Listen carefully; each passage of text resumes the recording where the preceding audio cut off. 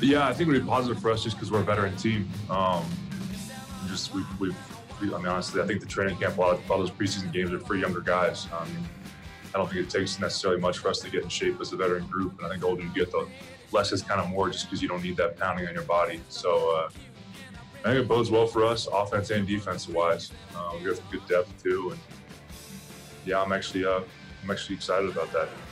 You're in the locker room with Tunch and Wolf, presented by Neighborhood Ford Store. The Ford F-150 is the official truck of the Pittsburgh Steelers. Now, here's Tunch and Wolf. So good morning and welcome to the locker room. He's Wolf, I'm Tunch. Now that's how you come out of the gates, Chaluch, just burning it down, baby. You know, David DeCastro was talking about not having preseason games. And you think he sounds a little excited? Yeah. Now you watch it, and they pose the question to him, about the preseason. You could almost see this little snicker across his face, like no preseason games. No, it's the run up as we get to next Monday.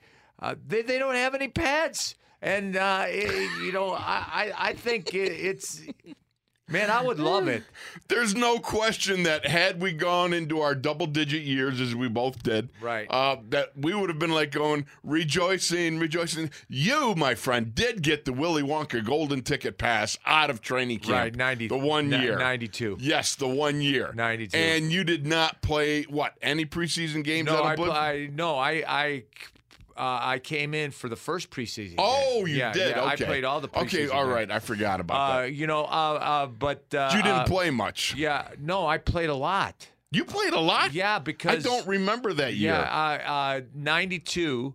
I called Mr. Rooney, and I said, Mr. Rooney.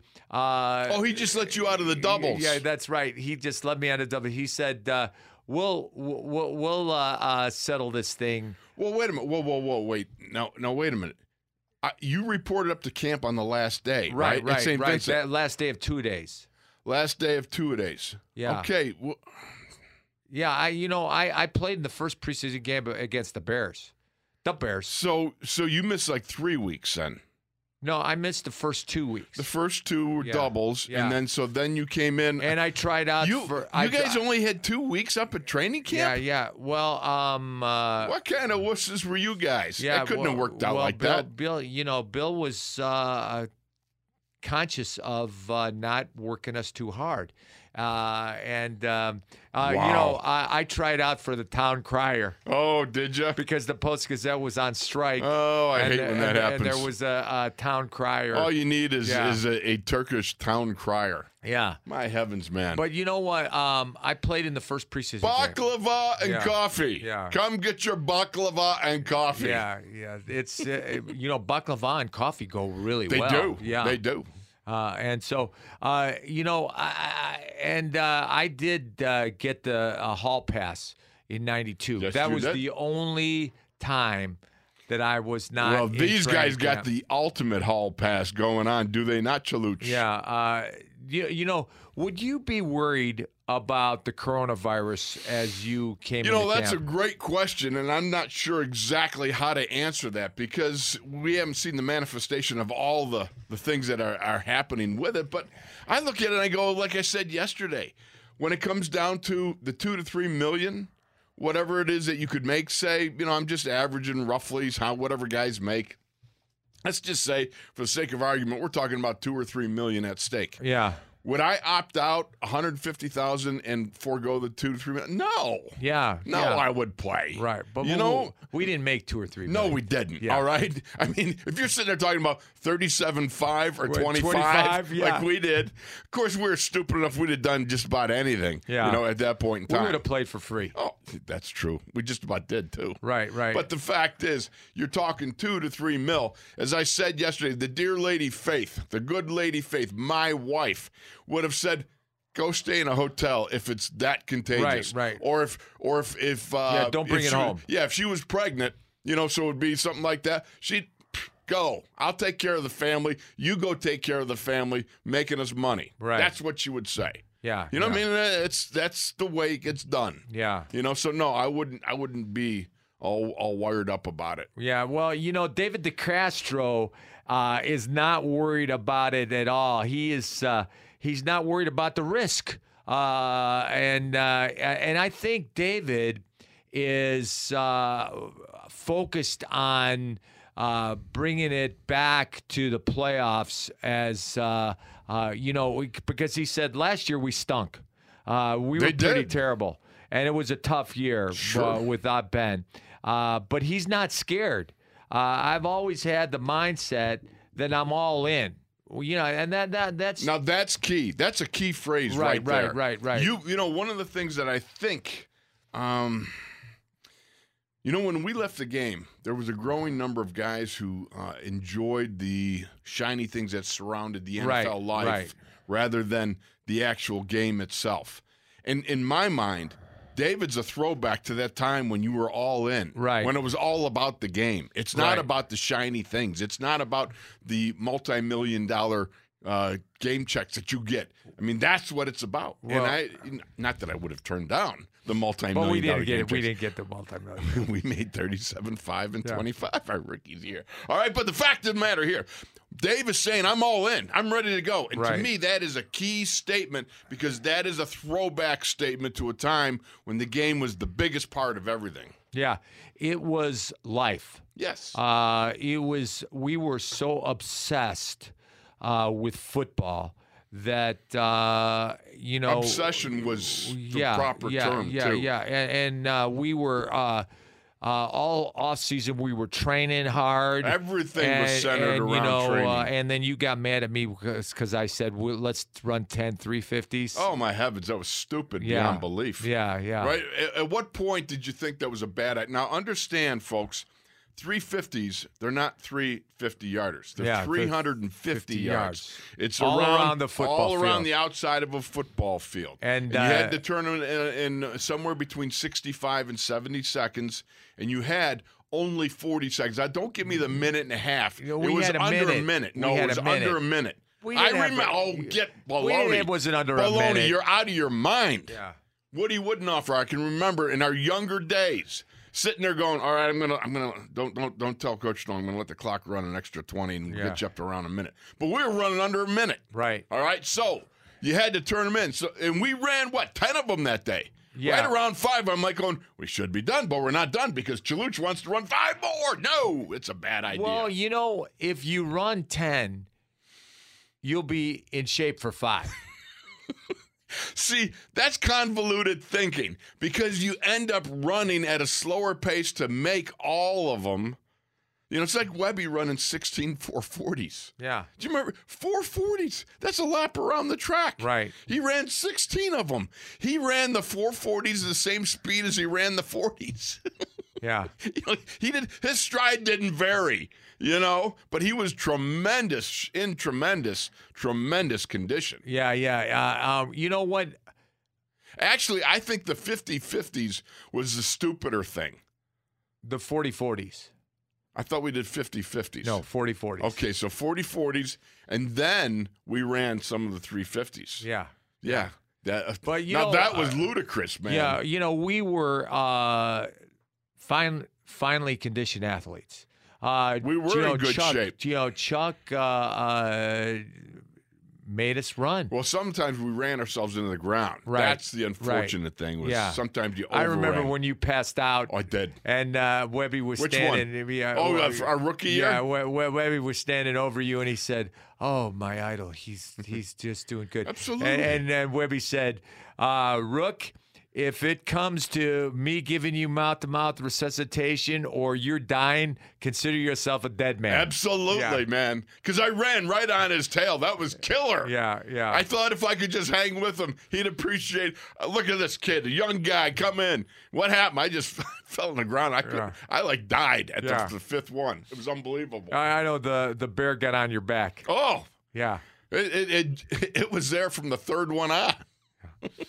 So the fact of the matter is, look, one of the things I love about David and what I appreciate, he's saying he's all in. Yeah. There's no thinking about, I kind of rethought this, coach. And no, it's everything he said about there was so true. It's the routine of football. how important was that routine that we went through each and every year? Well, he said, I don't know what I'd do without football. And we didn't know what we would do. No. Right, because I thank Jesus every day for the gift of the NFL. Absolutely. And I what a great sport.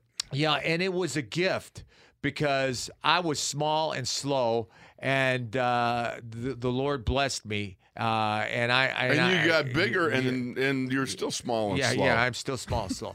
But we were all short. But you know what? It was a gift. Yeah. It was a gift. And what about me? I came from a brethren assembly. It was all about turn the other cheek. Well, you don't want to turn the other cheek all the time. You got some yayas you got to let out. Well, when you met me, you changed all the way. You influenced me in a wrong way, Chalucha. Yeah, I hold that. Well, we were like David. Hey, you're gonna have to do some explaining to the Lord. Yeah. Well, we were like David.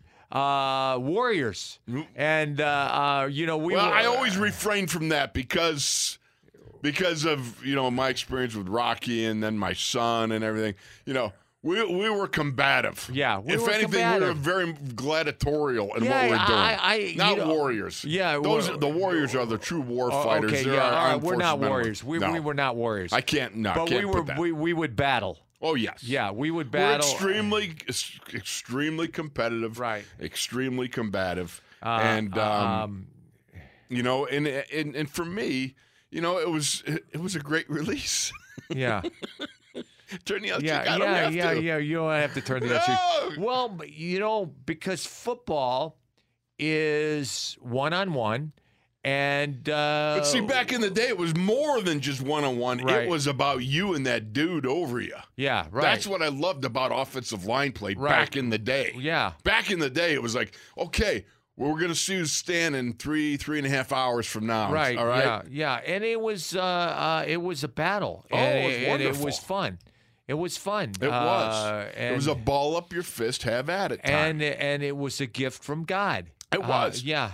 Not everybody's meant to be a doctor or lawyer or something. Yeah. Sometimes you can be a little abnormal. Or a football player. Right. I mean, you can be a little abnormal, and that probably it really hides itself well in the NFL. Yeah. But we loved it, and it was just great. And David DeCastro has been to 5 Pro Bowls. Yes, and well-deserved. Yeah, and he's a great player.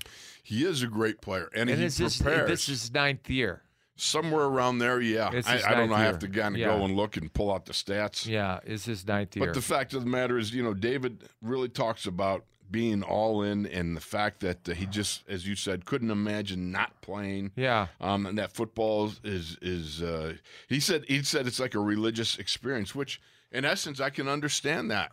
All right, but not in the frame of mind like that necessarily.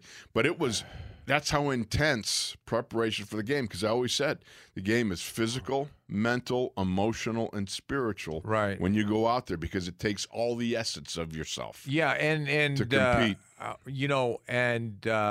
We prayed about it. Absolutely. Yeah, we prayed that the Lord would be with us. Yes. And cover me in the day of battle. Yeah, you cover me in the day of battle. What psalm is that? That's just one of them psalms, man. Yeah. I can't think of it right now. I gotta find the house address. Yeah. But the fact of the matter is that you had back then a very militant, combative mindset. Right. Yeah. That you entered into. It was fun.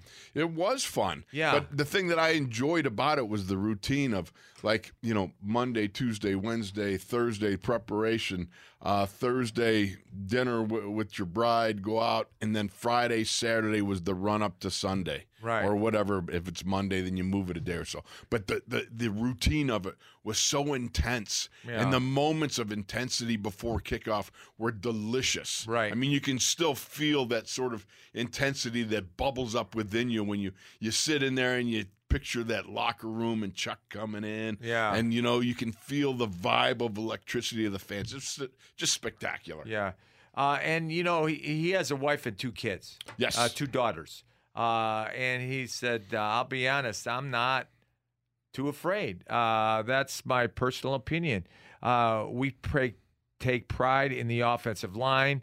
we think we're going to be pretty good. And that they have to be good this year. They have got to be good. more yeah. than good. They've got to be great. Yeah. You know, this is, and there's some aspects I really want to continue if we go into the next segment with this, because David said so much, and what I want to do is spend a little more time, because think about the possibilities of where you came from last year, and we'll go over some stats that just tell you just how pathetic the offense operated at, and where they came from. Well, we'll go over in the next segment. Yeah, you know, but he said maybe we're getting a little old. Let's tease that and go into the next segment. Yeah, this is interesting. There were some things he said that I just went, yeah. Did he say that? Yeah, Jacob, we're ready to break, yeah, baby. All right. Take us to break, Chaluch. Right, we're ready to go. Okay, brother. Let's go, man. Yeah, let's go, baby. Let's go. If you want to get in on the conversation, it's 412. He's got a hawk up a hairball. 919-1316. I just something's wrong with his throat. Something's wrong with his throat. All right, we'll take a break and we'll be back. That was before Jacobs was even born. Yeah, that quote is that's old. That's from Robin and the Seven Hoods. Yeah. Something's wrong with his throat. Yeah. All right, we'll take a break and we'll be back. He's Wolf, I'm Tunch, and you are in the locker room.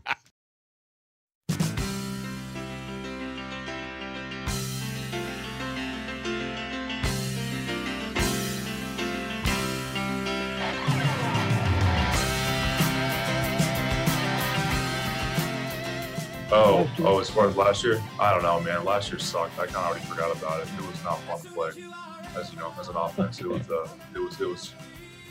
pretty terrible. You kind of lose confidence, and it just kind of snowballs, and you just find ways to lose games. Can't win them when your defense is getting 5 turnovers. Yeah, it was it's pretty tough year. It falls on everybody. That's why it's a team sport. You can't lose that confidence. You gotta be better. But hopefully we can get a better attitude this year, and hopefully we can stay healthy. You're in the locker room with Tunch and Wolf, presented by Neighborhood Ford Store. The Ford F-150 is the official truck of the Pittsburgh Steelers. Now here's Tunch and Wolf. So that was David DeCastro and No, REO. that's Kevin Cronin, my buddy. Oh, guys, REO Speedwagon. You are met him twice in 30 years. You're such a name dropper. Man. We hung out twice in 30 years. Yeah. You're a Kevin Cronin groupie. About the second time I meet him, like, hey, I met you like 30 years ago. He's like, oh, yeah, really? Yeah.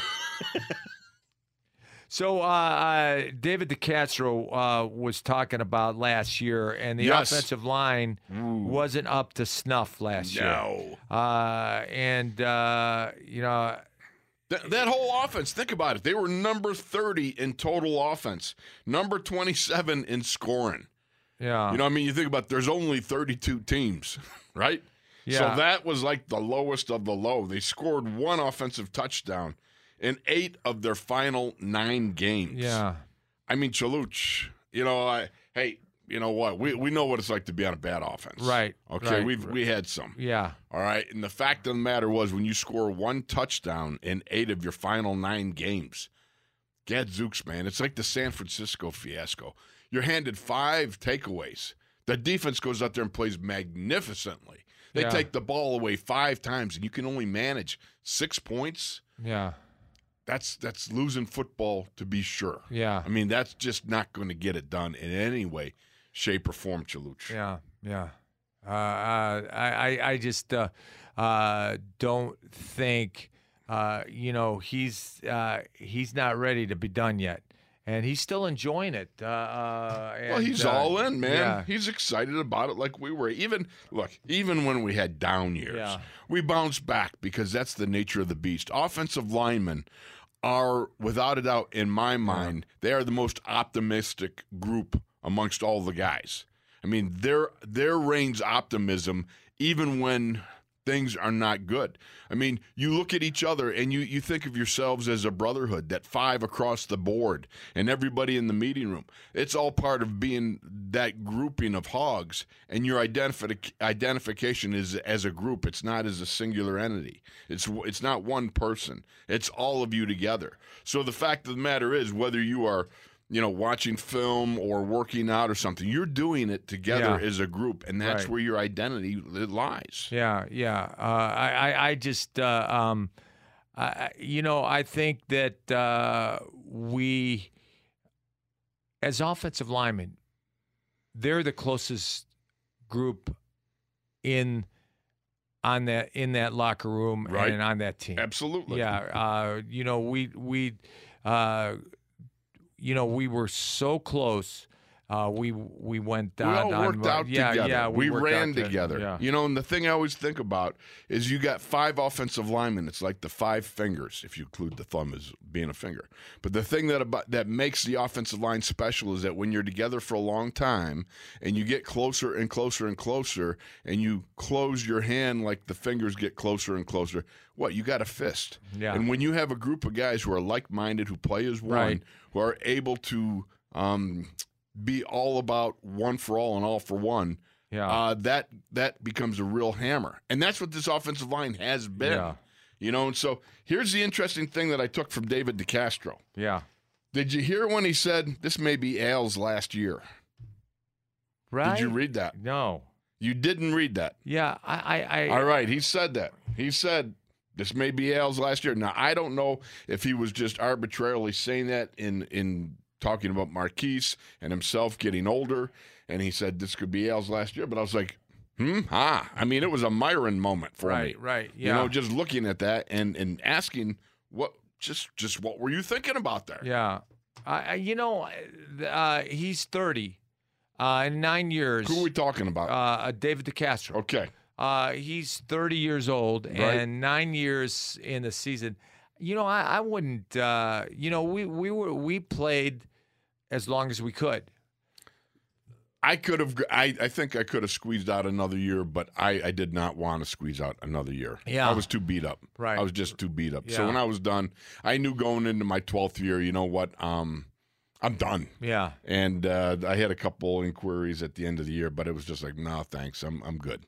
Yeah. So the offensive line, they play a long time. Kobe played 13 years. Right. Bubba played 13 years. Right. Webby played 17 years. Right. You 14, me 12. Sam Played 14. 14 years, yeah. Yeah. And that was in a time when it was really hard to play for. Right. That's a hard 14 years. Yeah. No doubt about it. And so for the guys today, this is good Did stuff. Boss play 14 years? I thought, yeah. Close enough. Yeah, I don't know. Yeah. It's whatever. Yeah. I mean, you get double-digit years are long years, all right, in the NFL. Back then. They're a bit shorter now. It's not, you don't have the wear and tear quite as much as you did back then. But the fact of the matter is the offensive line, as a group that plays together, they are the engine of that offense. Right. And so when I look at this and I see things like talking about scored 1 offensive touchdown 8 of their final 9 games. The Steelers scored 10 points in each of their final 3 games. Yeah. Just 10 points. Yeah. That defense played so terrific. Sack leaders, 54 sacks, 38 takeaways, all this stuff. Yeah. And it did manifest itself with the offense. Yeah. Just too many problems. And it all starts it's like all roads lead to Rome. Well, all roads lead to Ben. Right. And everything will all roads prosper. lead to Chicago. Chicago. Yeah. You're out of your mind. Because of the pizza. Well, you know what? Deep dish Lou Malnati's pizza. That's okay. That's worth a road trip. Do you remember when we made our first road trip to Chicago?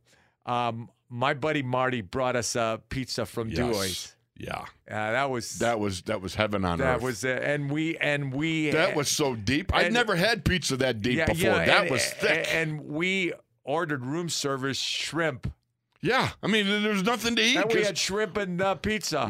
But we were stuffed. Yeah. Because I couldn't believe that pizza. Yeah. And it was only like 3 slices or something. Yeah. That you're stuffed with. Yeah. Because that stuff just sat in your Right. gullet. Yeah, man. yeah. But, oh, it's that sweet Uno's stuff. and Due's was the first 2 deep dish pizza places in Chicago, and then Gino's East. Gino's East. They had that slab of what was it, sausage? Sausage, yeah. Man, it covered the whole tray. It was a manhole cover. Oh, it was. It was Yeah. tremendous. Yeah. Jacob, you should have seen it. It was as thick as your head. Yeah. You know, I'm not saying that You you're know a fathead or what? nothing like that. Last summer, I went to Gino's East. Right. And I had the cheeseburger pizza. Oh, cut it out. Oh, it was so great. Oh, that's just wrong. Yeah, it was the pizza. You didn't and there bring were nothing for no, me. No. And there was there were burgers all over the pizza, and then French fries on top of it. Are you kidding and me? lettuce on top of it, and pickles on top man, of that's it. just Yeah, that's unrighteous yeah, talking and about you it know like what? that. I ate that. The Was whole your stomach thing. on fire? Yeah, my stomach was on fire. But it's worth the pain. Yeah, that was worth the pain. Sometimes you just got to Yeah. bear the pain and go. Yeah. And speaking of bearing the pain, you think about this. Just to sum up, just how pathetic the offense performed last year. You know, Steelers eclipsed 300 total yards of offense just 3 times over their final 12 games. Yeah. Now, to put that into context, and this was all put together, I'm trying to remember who wrote this article. Did you see who wrote that? Jerry Dulac? Was it Dew that wrote that? I don't know. On David DeCastro? One of them, because several of them, and somebody listed did all the great work here, and I can't remember dadgummit, because I always like to credit people who do a good job like that researching. So, but think about it. You got 300 total yards. They only did that like 3 times over 12 games, right? What is it? 27 of 32 teams averaged 300 yards a game. Averaged. Yeah. You know what I mean? They weren't even able to ring the bell but 3 times with 300 total yards or more. Yeah. So David said, "I'm open to anything," and he said, "I know it could be shut down tomorrow." Yeah, but you know, I think I don't know how it's going to go. But I'm excited. It's going to go good, yeah, baby. I'm excited about the season because Ben is hungry, Juju's hungry, Right. Deontay Johnson is hungry. I'm hungry. James, yeah, you're always hungry. And James Conner is hungry. Yes. And the offensive line is hungry. Well, no doubt about it. And one of the things I believe that David was really pointing out as he was talking to all the guys was, look, the window's getting smaller. Yeah. You know, Al could be in his last year. Marquise and I were getting older. Right. Marquise is what, double-digit years, right? Yeah, He's like 10 or 11, somewhere in there. David's up around getting close. You know what? It's funny that we see these guys as young guys. Oh, yeah. And now they're in double-digit years. Oh, I know. Yeah. I mean, think about it. We've been privileged to watch every single game that Ben Roethlisberger has played. Right. As a professional, and watched every single game live. Yeah. I mean, wow, that's a blessing. And in 2004, it's a privilege. When Tommy Maddox got hurt, and Ben came in against Baltimore, and the next week was the Hurricane game, Miami Dolphins, and that was Ben's first start. And that was when we went out looking for the hurricane. Absolutely. Yeah. Another one of the dumb things you did. Yeah. You talked me into. Yeah. And then we went. We walked in the middle of it during the night. Yeah. And then we went swimming. Then we remember when we were shooting down the beach? Right. You know, I think about that now. I'm thinking, would you let your kids do it? No. Yeah. Well, you know, I jumped in the water. You said, "I'm not going in," and I said, "Come on, don't be a wuss." Well, you were shooting down the beach. Right. It took us like 200 yards down the beach, sideways. Yeah. Yeah. It was like rapids. Yeah. I mean, it was dumb, Chaluch. It was dumb. Say the word dumb. Well, was it fun? Yin's a dummy. Was it fun? It was fun, yes. All right, so it was fun. All right, it was fun. Yeah. But Yin's a dummy anyhow. Yeah. I mean, that's, you know, we're gonna have to do that. The top three stupid things you talked about. You always say that I'm reckless. You are. Yeah. You are. Ah. You know that's probably why we became friends. Right. You know what I mean? You Right. come out of a brother in assembly. Turn the other cheek. Yeah, well, let's go, baby. This is how you roll. And I before I gave my life to Jesus, I was not a turn the other cheek guy. No, you weren't. Yeah. You weren't. I was like, okay. Yeah. So the fact of the matter was that was just a wild time. But Yeah.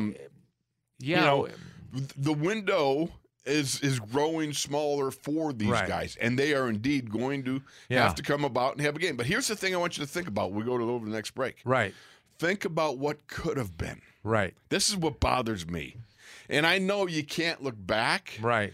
But think about this. Think about what could have been had you got AB, Lev Bell, and Ben, you know, I mean, if they had played ball together. Right. If they had done the, given the hometown discount, if they had been copacetic and so forth. Right. I mean, I know it's just wishful thinking, but think about the possibility of that offense who scored. They talked about scoring, averaging 30 points a game. Right. Well, the Steelers didn't.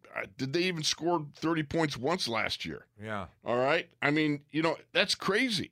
That's crazy. Yeah. And if you have this defense with that offense, holy cow. Wow. You're talking about reimagining what the 70s Super Bowl teams maybe were like. Yeah. Think about it. Great offense, great defense, and we're going to be the Steelers are going to be great this year. All right, we're going to take a break. He's still stupid. Yeah, but 412-919-136 if you want to get on the conversation. 1316. Would you get it right? It's 1316. Right, I said that. No, Jacob had to correct you. No, I didn't. Jacob didn't correct me. I'm sorry, he corrected you. No, he didn't correct yes, me. Yes, he did. Jacob, did you correct me? I had to. I think you just said 136. All right. 412-919-1316. It's training camp for us, That's too. right. We're all mental. All right. Well, we're going to take a break, and we'll be back with more stuff. He's Wolf. I'm Tunch. You're in the locker room.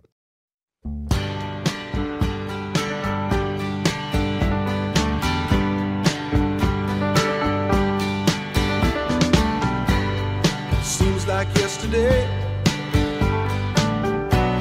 but it was long ago.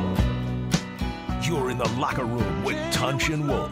Presented by Neighborhood Ford Store. The Ford F-150 is the official truck of the Pittsburgh Steelers. Now, here's Tunch and Wolf. In the Post-Gazette yesterday, there were two camp phenoms, Fred Johnson and Deontay Spencer. Fred Johnson was the one you picked. Right. Tuzar Skipper was the one I picked. And because Fred Johnson made the team, you won. But that jumped you up to how many? I believe I'm 18-2-1. Yeah, 18-2-1. Yeah. 18. Well, you're 18-2-1. Yeah, I'm 2-2. No, I'm 18-1. Right. Yeah. But I'm on a hot streak. yeah. I'm one in a row. Yeah. The Camp Phenom battle started in 1982 with Joe Cuglieri and George Perlis. He said the defensive line coach Joe Cuglieri was a nose tackle, and he was really good. And George Perlis said he's a camp phenom. He's the phenom. Right. And so when we retired, we started picking a camp phenom every year. Last year you picked Fred Johnson, and Fred Johnson got cut and went to the Cincinnati Bengals. He made the team, but Deontay Spencer was cut, and he went to the Denver Broncos. I was a big Deontay. He was good. Yeah, he was good. Punt returner. I was a big fan of his. He had a punt return, I think, for his rookie year. Right. He had a touchdown. Yeah. And so the last 2 years, Tuzar Skipper and Ola Adeniyi And I went Mike Hilton one year, and yeah. By the way, I want to throw credit out to Chris Adamski. Fine job of reporting and collecting and writing a story. He writes for the Trib. Right. That's where I was pulling the stats Yeah, with. Because Chris- you like to credit the guys that do it. Chris is a good writer. Yeah, he is a good writer, Yeah. and I just want to go kudos to him. Chris 'cause- Adamski, yeah. And so You know how it is when you're offensive lineman. You give credit to who you give credit to who. Yeah, you to credit do, you give sort of. credit, yeah. And so Something like that. so have you picked the Camp Phenom yet? No. Yeah, We haven't even gotten into pads yet. yeah. You know what I mean? So, and you can't draft choice. I don't even know who the UFAs are. Free agents are So- undrafted free agents. I will wait and see and let my eyes tell me, and of course, asking Kevin Yeah, and yeah. everybody else I you can always manage. ask all the. You always ask all the. I think it's good scouts. to collect a lot of information. Yeah, but I'm doing a lot of scouting. I choose myself, and yeah, well, I'm on a roll. yeah. Well, you got. I'm one in a row. Well, I trust my eyes better than your Right, eyes. you're like Magoo. Yeah. What do you mean? I drove with you. You're one-eyed, and you can't. For crying out loud, you drive like Mr. Magoo. well oh, Magoo, you've done it again. You've done it again. The Camp Phenoms were every year we pick them, and that's fun. And then Kevin Colbert chooses Right. who wins, Right. and he doesn't want me to win. Yeah, he Well, you know what? He's about balance. yeah. And so the show technically is called Wolf and Tunch. Yeah. In the locker room with Wolf and Tunch because You won last year. I won last year. Yeah, And okay. that's why Kevin made that Well, rule. then I always say, But we always he's forget. Wolf. He's Yeah, Wolf, and that's right. I the problem throw is you you out get into first. habit. Yeah, You know yeah. what I mean? I throw you out first. You always have thrown me out first. Yeah, Dog. yeah. Throwing you out of the car. It ain't easy being me. Yeah, and it ain't hard either. So As the good lady Faith yeah, is prone yeah, to say. good lady said It's not too difficult either, honey. So, you know what? We're looking at the offensive line, Yes. and do you Again, think- we're going to ramp this up and we're going to get going, but I think the offensive line needs to regain the form that they had a couple Did you of years see ago. them with the running The with steering the wheel. steering wheel? What is that? You know what? It's just more of the new wave thing. It's anything, any gimmickry that you can put into because you don't, you're not having contact. Yeah. So it's kind of, to me, it was like, we put on the shoulder pads, the helmets, we taped up our hands. And, Right. And we went and cracked each other. You can't do that no more. So you got to kind of do things that make you occupy yourself and do things. What are they doing with the steering wheel? They're steering, my friend. Yeah. Maybe it's symbolic. Maybe it's the offensive line is really steering the whole car. It's Right. not Ben. It's not the backs. It's not the wide receivers. It's the offensive line. I didn't. It really doesn't work I that didn't way. make that. I didn't make the connection to what it is. They're just using their hands because, you think about it. They try to pop inside, grab the chest plate, and then be able to steer. steer. Yeah. Yeah. We used to ragdoll guys. Remember we used to do the ragdoll drill? Right. Get a heavy judo gi. We used to put it on a gi, and then you try to ragdoll each other. Right. Try to shake. And then you could drive my car. Yeah, baby, you can drive my. Yeah. Let's go to the phones. Who's Beatles. on the phone, Jake?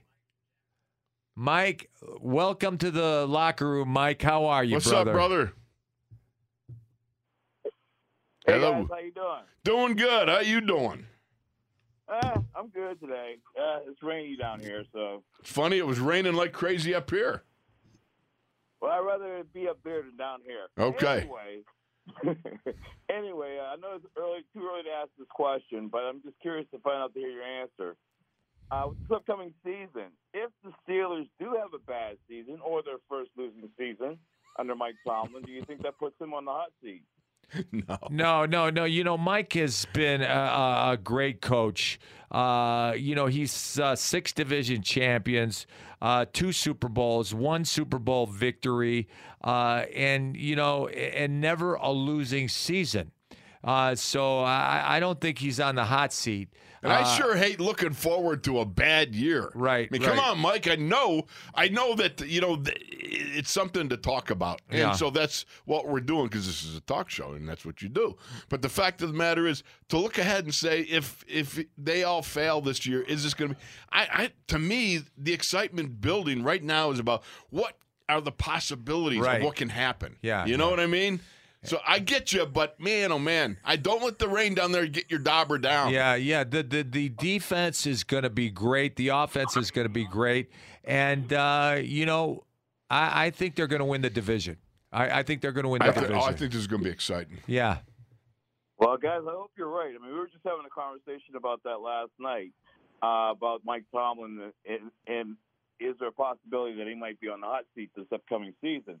But guys, I tell you what, Hargraves. Without Hargraves on that nose tackle, I'm really curious to see how good that defense is really going to be without him. Well, remember, Javon also played the 3 technique, right? And he had his best sack numbers, which were about 6.5 or so sacks, I believe. Right. And the thing I look at and go, we got Stephon Tuitt back. Yeah, and I love Javon and Chris Wormley and Tyson Alu. Yeah. I love Tyson.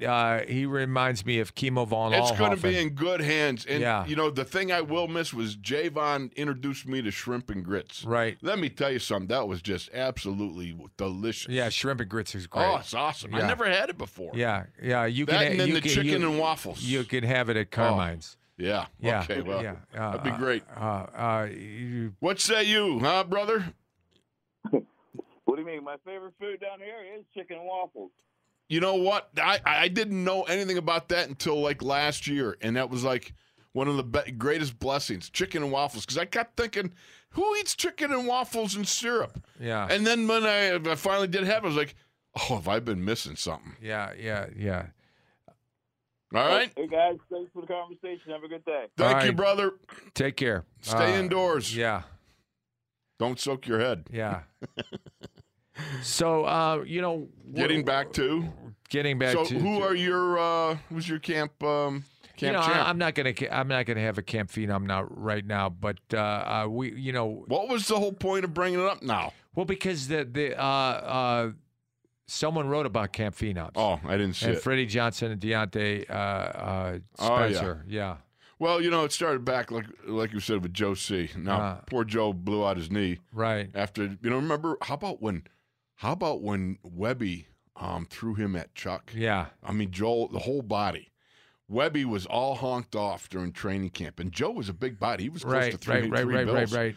And Chuck came in. It was like 90 degrees, and for whatever reason, he keyed in on Webby. Yeah. And he says to Webby, he goes, "What's the matter, Mike? Is it a little too hot for you?" Right. And remember, Webby, his eyes got as big as silver dollars. Like this was a direct challenge from Chuck to Webby. And Webby looked at him, and he just said, "Call the play, Brad." Right. And then Brad we went on a roll. We did a draw. Then he ran down the field to screen. He cut Lauren Taves. And then on the third play, he let Joe Cugliari drive him backwards, and he knew where Chuck was standing, and he was so mad he turned and threw all 300 pounds of Joe Cugliari right at Chuck. And Chuck had to jump because Joe hit the ground. Right. And jump over him. Yeah. And I remember at that point, Chuck said, okay. He blew it all up and goes, okay, guys, everybody up. Okay. Right, yeah. All right. Yeah. He had that kind of like, okay. I just had a large body, large prairie mammal thrown at me by Webby. I think I'll call this one up. Yeah, he was mad. Yeah. Webby was really mad. Webby was mad. When we went down to the Keys to visit Gary Dunn, yes, we went out to the restaurant. Marker 66. Yeah, Marker 66. Well, that was. The key lime pie there was sensational. The conch steak was great. That was great. Oh, yes, it was. I had the conch steak, but and that key lime, man. Yeah, when you and always T.O. go were to sitting there singing. Yeah, me and T.O. were singing. Serenading the rest of the crew. Tom O'Malley. And the people were loving it. They enjoyed it. Yeah. We were pretty singing. Good. We were singing oldies. Yeah. And he did good. Well, T.O. can really carry it, too. Yeah. He carried you, and I have to tell you. He carried me. You're a bit tone deaf. I'm tone deaf. I can't know. sing. See, I know my tone deafness. Yeah. Like I said, always say I come from a long line of noted wailers. Right. Yeah. And my kids say, don't sing loud in in church. Yeah, just kind of mouth to the worship. words. Yeah. Just Exactly. mouth the words. Sounds All right. like the brain of a mule. All right, we're going to take a break. We'll be back. He's Wolf. I'm Tunch. 412-919-1316. We'll be back after this stuff.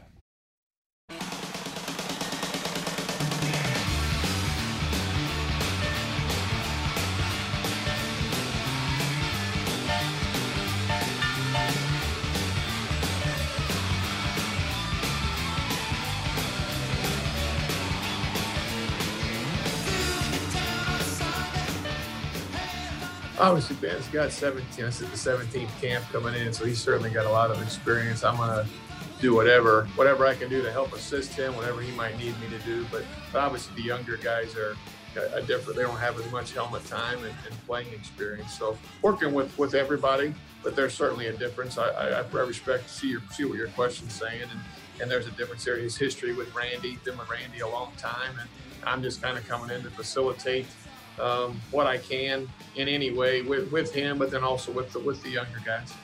You're in the locker room with Tunch and Wolf, presented by Neighborhood Ford Store. The Ford F-150 is the official truck of the Pittsburgh Steelers. Now here's Tunch and Wolf. 157 Riverside. Avenue.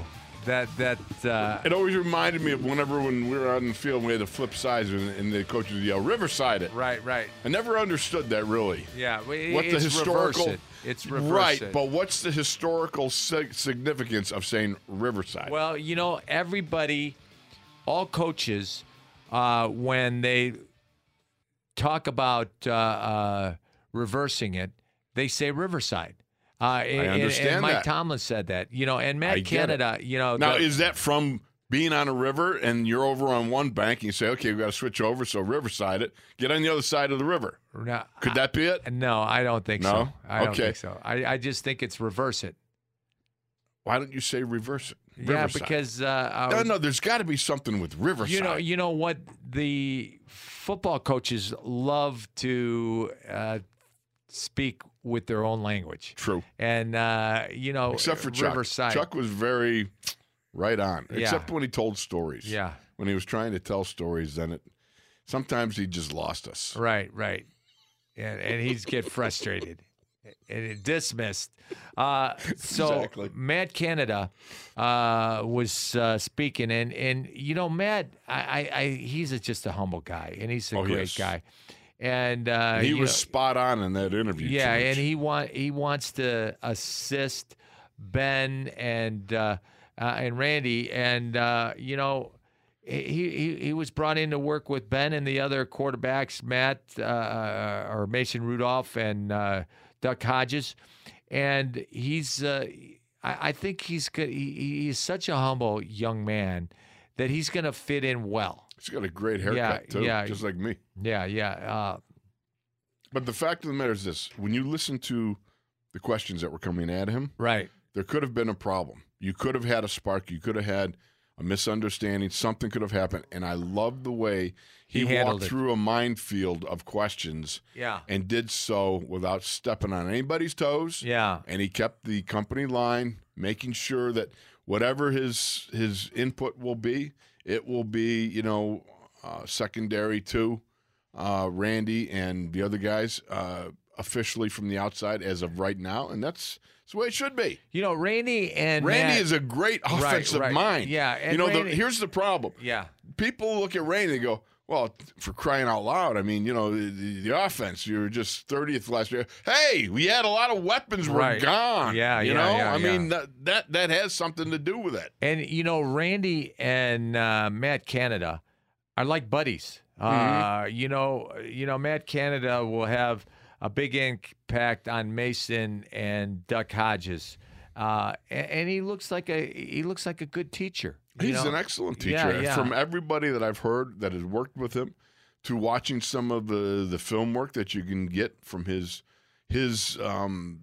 imagination that's comes out in his offensive variations and nuances and sets, everything, misdirection, rollouts. Right. You've got pre-snap motion that I think is just huge. Right. Because we could do none of that last year. Yeah. And the outside zone, inside zone, it's like San Francisco, misdirection, a lot of window dressing, keeps when you do shifts and you don't know defensively whether it's going to be a boot, whether it's going to be an outside zone, right, or a play action pass, you're a little bit flat-footed. You get guys who get overwhelmed with the amount of movement, right, and you have guys who different defenses. What did Keith Butler say? Yeah. One of the big reasons you bring Vince Williams back to playing him as much as they're going to play him this year was his ability to communicate and to get the alignment correct. And also from the primary to the secondary, meaning, as Rod talked about it, there's a primary set, that final look that you get right before the snap, and then, just before the snap when they start a little motion something, now you got secondary calls that come out. Yeah. You got to make sure that you're communicating what your responsibilities are back and forth, because guys get all jumboed up, and you get miscommunication. That's where you get the big breaks. When you start running the ball effectively, play action is great. And especially play action boots. Oh, yeah. Yeah, and, especially when you got somebody who can hide the ball a little right, bit and do that kind of yeah. stuff from under center when it's really hard to see. Yeah, and Ben can do that. Yes. It's going to be interesting. Do you honestly think that they're going to do anything under center, though? I mean, Ben was so big on, the shotgun snap because he did it all through college. Right. I just, I keep pleading for it, Because if you're running the ball, you got to run it from under center. Yep. Yeah, and if you're play action passing, you're going to do it from under center. Shotgun. It's second level guys can read that really easy. Yeah. So, and I get it. You go with those, the option run pass. Right. And you have that play available to you, and okay. But at the same time, I like getting under center. I like guys getting a 3-point from time to time, being able to have that low center gravity, because you can really fire out. And I get it. It's not the same as back in our day when we rolled over the front foot. You're still taking an angle nowadays. Right. You're punching off with a hand and creating that side-to-side action rather than north and south action. Right. And, I get that, but I still would like to see good power football's fun. Right. So smash mouth, yeah, little smash mouth, yeah. And I think we're going to see a lot of great things out of this offense. This blue collar with a touch of effervescence. I couldn't say the word. Yeah, it's easy for you to say. Yeah. And so we're going to see the offensive line, and David DeCastro was talking about it. And he was saying, we got to be better. There's no question, and they will be better. Again, I go back to, I thought it was an off. Al didn't have the year that he's capable of having. Right. Because we've seen it. Across the board, I don't think they had the year that they're capable of producing. Yeah. But the beautiful thing about next year is when you take advantage of the next year, that's an opportunity to regain, reestablish, and do the things that you want to do. Yeah. And again, I go back to when you got Ben under center, or shotgun just for the sake of what we're talking about. When you got Ben back there, you can't crowd the freaking box like crazy.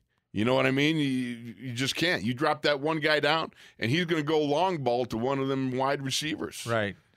So I just think with Ben at the helm, you just cannot. You're not so predictable, right? And you got to be able to backpedal. Yeah. If you're on that defensive end out on the corners. Yeah. So one of the things is who we're going to see starting the starting five. Mm-hmm. We're going to see a lot of two tight ends, Eric Ebron and Vance McDonald. I think. I'm wondering about Zach Gentry at all.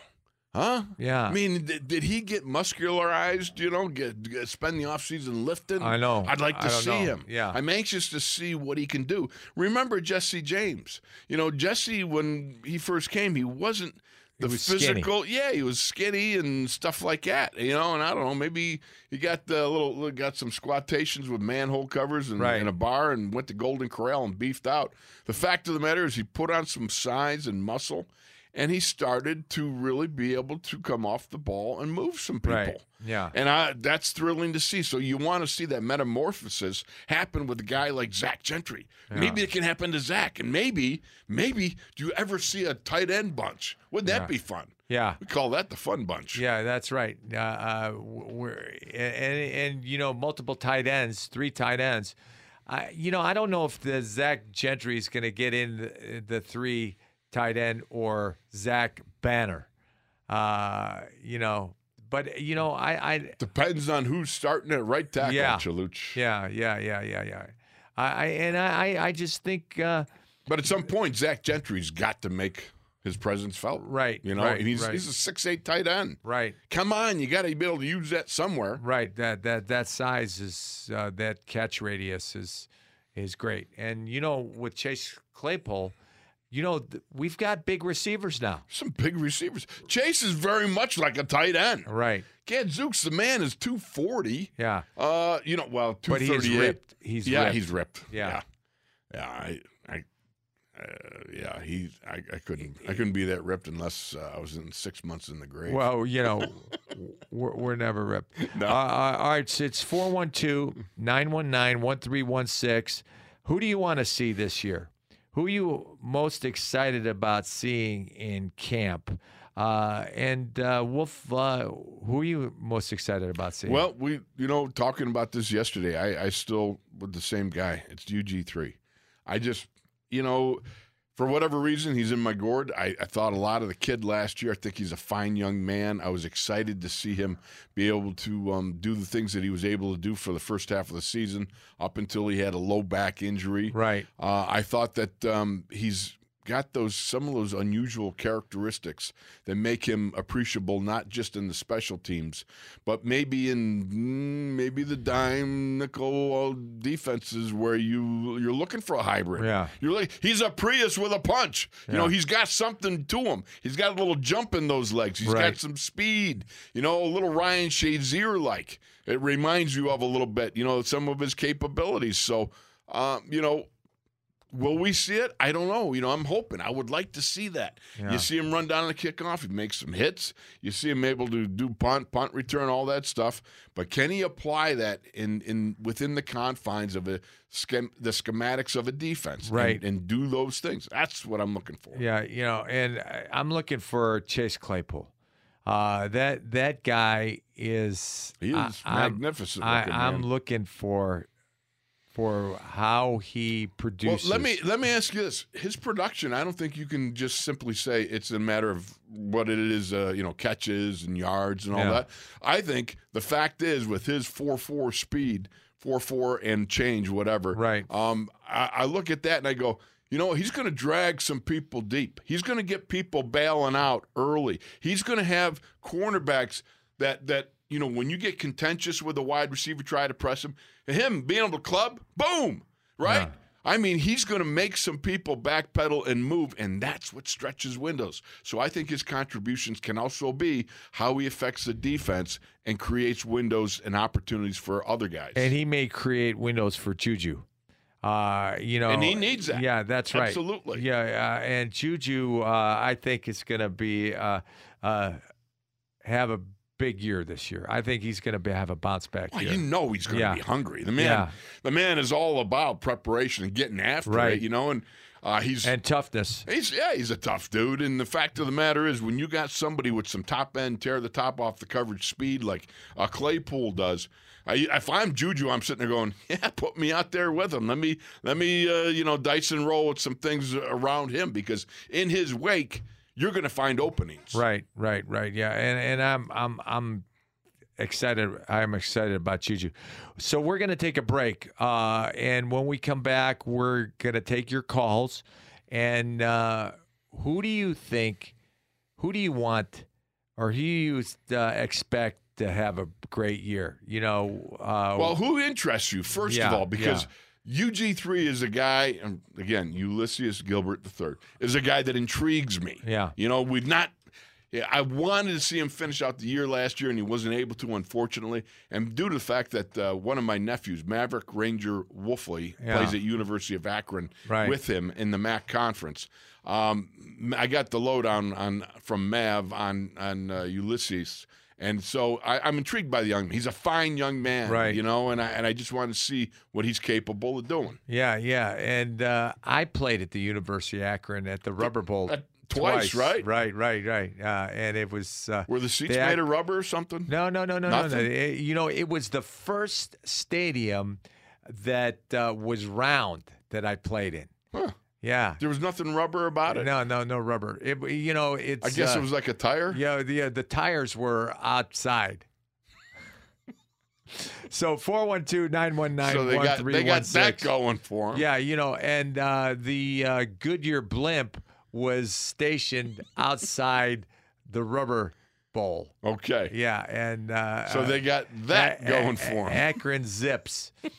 All right, we're going to take a break, and we'll be back with more stuff. He's Wolf, I'm Touch, and you are in the locker room.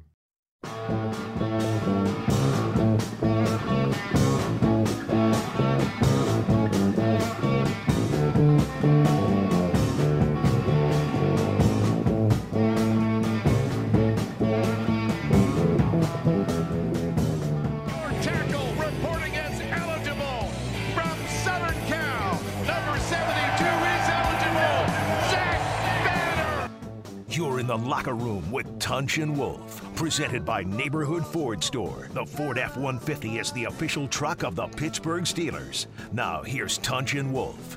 Zach Banner has been a cult hero. Oh, yeah. Has developed into a cult hero. And he's a flash dancer. Yeah, he's a flash dancer.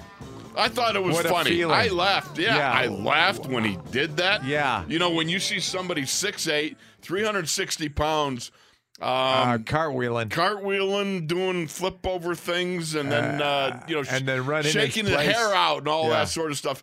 When we were on the cruise, one of the things I loved about Zach was he did that. It was like a Samoan war dance or something like that, and it was big. He gets up there on stage in front of people and he he plants his feet and, does a couple of, the Samoan type of war chants and stuff. It was pretty cool, I thought. Yeah. And he's a likable young man. Yeah. He's a young man who I think had great abilities. One of the things I heard him say, Chalucha, was he said his year in Cleveland just kind of set him back. Yeah. And I was thinking to myself, who hasn't it set back in Cleveland? Yeah. So, I want to see Zach Banner. He's a guy that I want to see successful. Right. And it's hard not to root for him. Yeah, he's a great guy. Absolutely. He's a great guy. And I think he's overcome some things that self-inflicted injuries there. Yeah. When you let your weight get out of control, I would think it's easy to do when you're that big because I'm a lot shorter. Yeah. And I have those issues myself. And you're 3 bells. Tomorrow's official weigh-in. Right, so let's not jump ahead. Yeah. We'll find out. Yeah. Yeah. Yeah, so shut up. So what do you think you are? I'm not saying. I ain't saying nothing. I ain't saying nothing. Hey, Jake, how much do you think Wolf weighs? Don't even try to pull me into this one. That's not funny. I'm not getting involved. Well played, young man. Well played. Yeah. So I will say this. One of the things with Zach is the fact when you watch his work ethic. Yeah. He works very hard. Right. And I think since coming to Pittsburgh, it's really given him a real shot in the arm and a real boost. And I think the affirmation and the encouragement for him to realize his talent has really come on here, and I'm excited for the young man. Yeah, and seeing what he can do coming. Yeah, I'm excited. I'm excited to watch the battle. He and Chooks. Absolutely, it's going to be good. That's going to be a good battle. It will be a good battle. Yeah, it's going to be a really good battle, and I think I'm not sure who's going to win it. No. But, yeah. I think right now, coming out of the gates, Chooks got a little bit of an advantage because they've used him more in the absentee tackle spot when they had to make a move. But the fact of the matter is, Zach had like 240-some snaps, live snaps last year. And he moved some people. Right. When he got out there, he did some damage, and that's what you want to see. Now, I would say to him, I think he should do a lot of footwork drills. Right. And I don't mean flash dance type. I'm talking about the But he was just dynamite. He was doing flash dance. He was just running in place. Right. But the point is, I would like to see him put the rubber band straps on his ankles and do the step slide, things of that nature, where he's making that footwork part of his hands. You start punching on the mitts and start using his hands. If he used his hands and kept guys out from his body, he'd be a killer. And he's got so long arms. Oh, he does. Yeah. Jumper cable length arms. Yeah, he needs to punch and punch and punch and punch. Absolutely. Right. You know what? It was always like with Sarge, you got that square shield. Why did you hammer away for 15 seconds on, 15 off? Right. Because it started to get into your gourd that you got to keep your hands moving. Right. You don't just punch and then That'll come later on with the mitts. Yeah. You got to just keep hammering away. You build power and endurance off that square shield. And I think it would be very useful for Zach to undergo a lot of that punch training. And the Milo wall shield. The wall shield. It's there. Is it down there? It's down there. It's on the indoor in the indoor. Oh, that's facility. right. Yeah, I forgot about that. Yeah. So he's got. I wonder if Milo made any money off that. Yeah. The poor guy. He designed the whole thing, and I remember him saying, "I haven't made." He sold it to some company or was with some company that developed this wall shield. Yeah. So that offensive linemen could punch and use their hands on it. Right. And then I remember it was a few years ago. He goes, "I haven't seen a dime from it." Yeah. So anyhow. Yeah. And so Zach and Chooks. That's going to be a good competition. Now the difference is, I think in pass protection, Chooks has an advantage, but in run blocking, I think Zach has an advantage. Yeah. And one of the things that will be interesting is, Dave DeCastro's got to play by both. One of the two, because if Matt Filer goes to that left guard and stays there, and he said Matt had a great football season last year at right tackle. Right. So for Dave. That that when you get somebody changing next to you, that's it's hard. Yeah. You get a comfort level with somebody, and you hate to see them go. Yeah. I saw Zach and David DeCastro in the chutes yesterday. Oh, did you? Yeah. They had the chutes, and they were coming off the ball on the square pads. Man, did you ever gong yourself in one of those? Now, what we're talking about is metal cages. Yeah. And they're square. And they're probably, 4 foot, 4.5 foot high? And they're designed for you to stay low. Keep low, because if not, you ram your helmeted head into one of those pipes. And those pipes are thick, man. Right. And even with a helmet on, it's like gong, and it just reminds you got to keep flat back and roll over that front foot and stay low. Right, yeah. And that's what we were taught. Absolutely. Yeah, that's what we were taught. I didn't like the boards thing. The boards thing stunk. Yeah. Well, Chuck didn't do that. The boards thing, you put one foot on the other side of the board and the other foot on the other side of the board, and it's like a railroad track. Right, but they got that stomp. Chuck always used to say, "You run block like you run." Right. You know what I mean? And so he didn't have the boards. No, the heavy-footed thing it drove me crazy. Yeah. Now we did that in college a little bit. Right. And I didn't like that much in college. Yeah. But the chutes where you're coming out of the chutes, that does teach you to stay low, because it's a headache if you don't.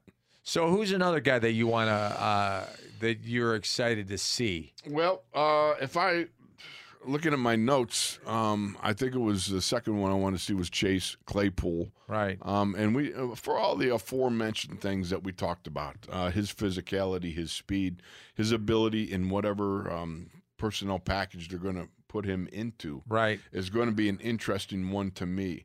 What I'm wondering is, with the addition of Matt Canada and some of his input into the offense, and of course with Randy doing the things that Ben loves to do, and those two being together for so long, there's going to be some new things coming up that I think you can take advantage of that great speed And the pre-snap motion, whether it's zipper motion, whether Right. it's the jet motion, however you want to go about it, that motioning that they can do, I think it has a promise of really opening some things up that I think are just going to be tremendous. Right.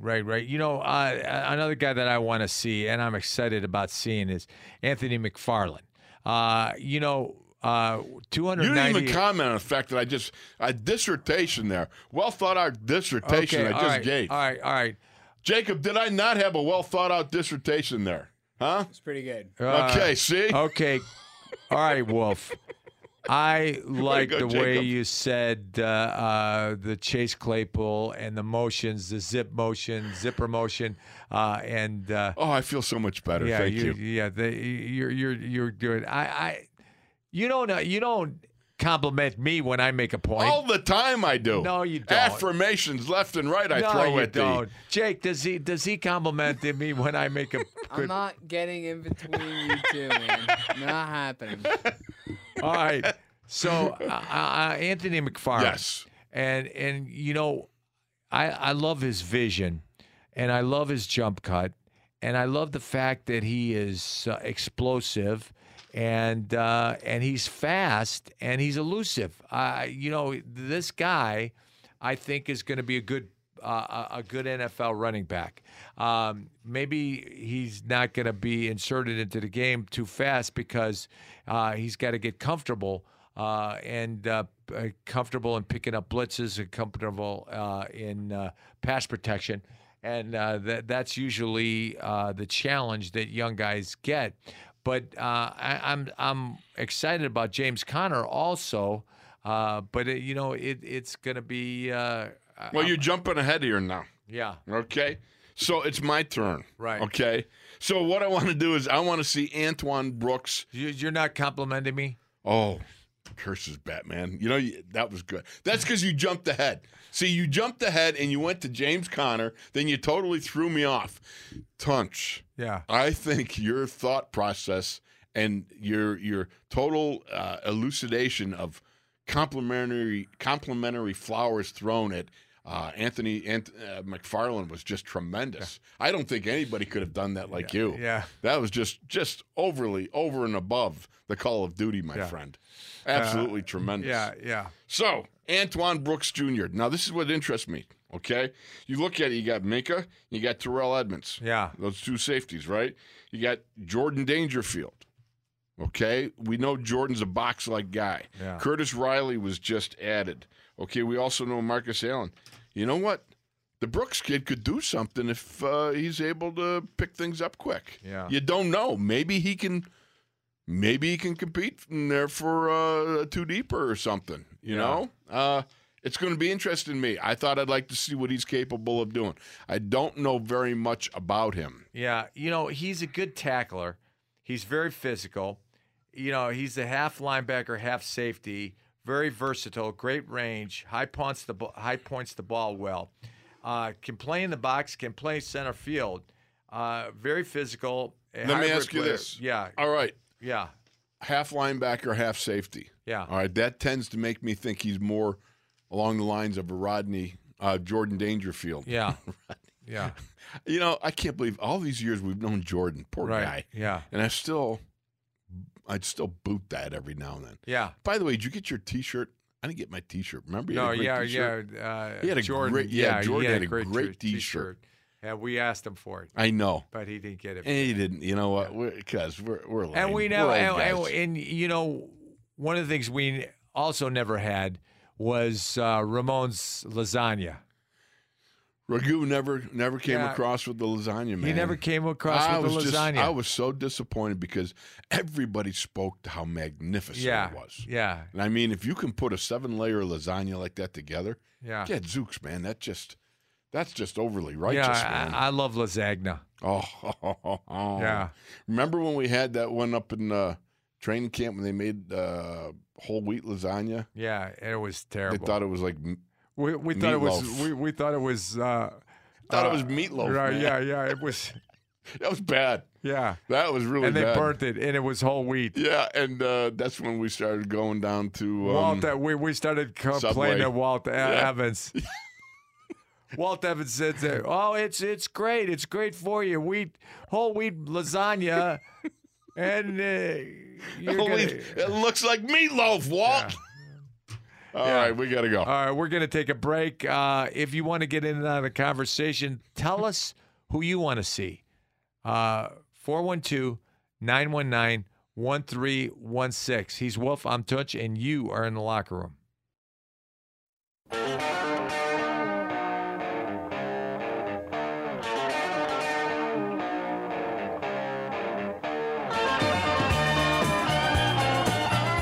You're in the locker room with Tunch and Wolf. Presented by Neighborhood Ford Store. The Ford F-150 is the official truck of the Pittsburgh Steelers. Now, here's Tunch and Wolf. So we're back. And that's Cream. Layla. No, that's Eric. It's Cream. No, It's Cream. No. It's Eric Clapton. He played on 3 bands: Cream, Blind Faith, and Derek and the Dominoes. Right. Well, who's singing? It's Eric Clapton. Thank you. But it's Cream. Derek and the Dominoes. It's Derek and the Dominoes? You didn't even get the band right. Yeah. Well, but it's still Clapton singing. That's all I'm saying. But he 3 bands. he was sensational. Yeah. Blind Faith. I saw him at Chicago Stadium. Did you? Yeah, and when he was playing, Willie Dixon and Muddy Waters came on stage, and Johnny Winter, and it was boy, great. That's cool. Yeah. All right, did you see the 30 top guys over 30? We can save that for the next hour, but that's interesting to me. Yeah. Top players over 30 in the NFL.com. Yeah. I didn't see that. Very suspect. One of the things I wanted to ask you is, okay, ask away. do you want to see Stephon Tuitt? Boy, do you want to see Stephon I want to Tuitt. see Stephon in a big way. No doubt about it. Yeah. Well, the thing that you love about Stephon is his mobility and his fearsome size. Right. I mean, man, you watching him go. One of the things he was talking to me about, I remember a couple years ago, he said, I love to try to get in a 3 technique and then crash the inside A gap. Right. And beat the guy. You kind of get him thinking outside and then be able to rip inside. And man, oh man, when he gets those game brains on, because he understands the flow of the game and how to set a guy up so that you have easier access to the backfield. Woo. He can be a dominant player. He can be a dominant. He's got a great rip, Yes. a great club, a great swim, and a great bull rush. So he's big, physical, and he plays the run well, and he plays. He's a pass rusher, and I think he's going to be a great player this year if he stays healthy. I laugh because I picture he'd throw an uppercut, and you know how we used to clamp down on that uppercut, Yeah. And he gets his hip along a guy, and he lifts up. He'd have lifted us right off our feet. Right. Well, not we wouldn't get body to body in him. We punch him. We try. Yeah. We try, but you know what? Just looking at Stephon, and I appreciated his skill in growing his technique as he's gotten older. Right. It's unfortunate that he's been limited by injuries, and that's been the biggest problem, because I go back to, I think it was Luke McCown, one of the McCown brothers for Cleveland a couple of years ago. Remember when he sacked him? Yeah. It was like a freight train hitting, I don't know, something on the tracks. Right. I was surprised McCown got up. Yeah. Like he did, because it was that devastating a hit. Yeah. And, Stephon, he can be a great player. I think he's going to have a Pro Bowl year. If he stays healthy, absolutely. If he stays healthy, yeah.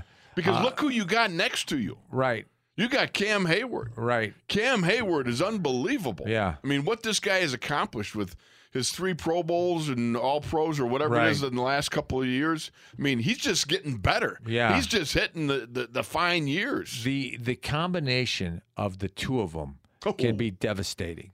And when they run twists, the time game, where Cam penetrates and Stefan loops around, or when Stefan penetrates and Cam loops around. Absolutely. Both those guys could take the offensive line, guard, and center and move them to the. Chaluch, this is really one of the times where you're talking about 1 + 1 = 3. Right. Because they can do that much damage, one of them, and the addition of the other just increases the amount and the chaos and mayhem that you can create in the A and B gaps are just, it's phenomenal to think about. As Chuck would say, it's synergy. Yeah. Yeah, it's synergy. That whole thing that I can never figure the out. sum of the parts is greater than the whole. That's it, exactly. I never quite got that down. The sum of the parts No, the sum of the whole is greater than the parts that are individually wrapped or something. I don't know. Some of the parts is greater than the whole. Mm-hmm. And that I'm curious. Yes. I want them to be great. There's no together. question. Yeah. When we had who was it? Mike from was talking about Javon Hargrave. Right. Whoever Mike, it was. Mike. One of our callers was calling about it. And the fact is, I love Javon. Don't misunderstand me. But Javon was not Stefan Tuitt. All right. I mean, Javon had a great first step. He played low. He could be a good nose tackle. All those things. He's capable. He was strong. But believe you me, when you see the full force of what Stefan's capable of doing, they're just not in the same. Yeah. He could take out the whole offense, the whole side of the offensive line. He can chase down guys from behind. Yeah, he can, he's fast. Yes, I mean, he can get out to the flats on a screen and deliver a blow. I mean, all those things that that some guys are limited at. Stefan is just he's just a beast. Man. Right. 412-919-1316. Call us up and tell us who you want to see. And one of the rookies that I want to see is Alex Highsmith as an outside linebacker. And, when watching film on him in college, he was a relentless pass rusher. And he's got great movement, great change of direction, club back inside, swim back inside. The dip and rip that we so commonly use, but he's going to be a great pass rusher. And by the way, that was a totally righteous commentary on the skills of Alex Highsmith. Just wanted you to know that. So the fact of the matter is, when you talk about the Highsmith, he is intriguing. Yeah. You see that he's capable. Well, he's going to have to be on special teams. He's got that body. Yeah. He can pay that rent, as Mike Tomlin would say. But is he going to jump Ola? Is he going to jump Tuzar? Yeah. I don't know. You know what I mean? This is where the offseason would have been so good for Alex Highsmith. Yeah. That ability to be able to get in the book, get out on the field, see your spacing, hear the calls, see the primary movement, the secondary movement, all the calls that roll into one, and then be able to lock in on the snap and come off and get your pass rush down against guys that are far better than what you faced in college. This is going to be an adjustment for him. Good analysis. When we were watching film on him, he made big plays against big teams, Tennessee, right? Played bigger against bigger. Yeah, he played bigger against bigger. That's a great point. Thank you. I have my moments. Yeah, you have your moments. But I just want to see him. Well, they need him. Yeah, right. With Chick being gone, right? You're talking about you've got to get some serious reps, right? And I remember we all waited for Chick to come along and start putting some productive reps out there, because you knew the kid had talent. Yeah. And you didn't see the manifestation of it. What part of it was with the bone chips and stuff and all that. But you wanted him to be able to give some off time to your primary power rushers up there. Right. Okay. Now you got yourself the Watt. You got yourself the Dupree. Top-notch pass rushers, okay? 25 or so sacks between them. You need somebody that can keep it pretty close to full throttle when they get in there. Yeah, and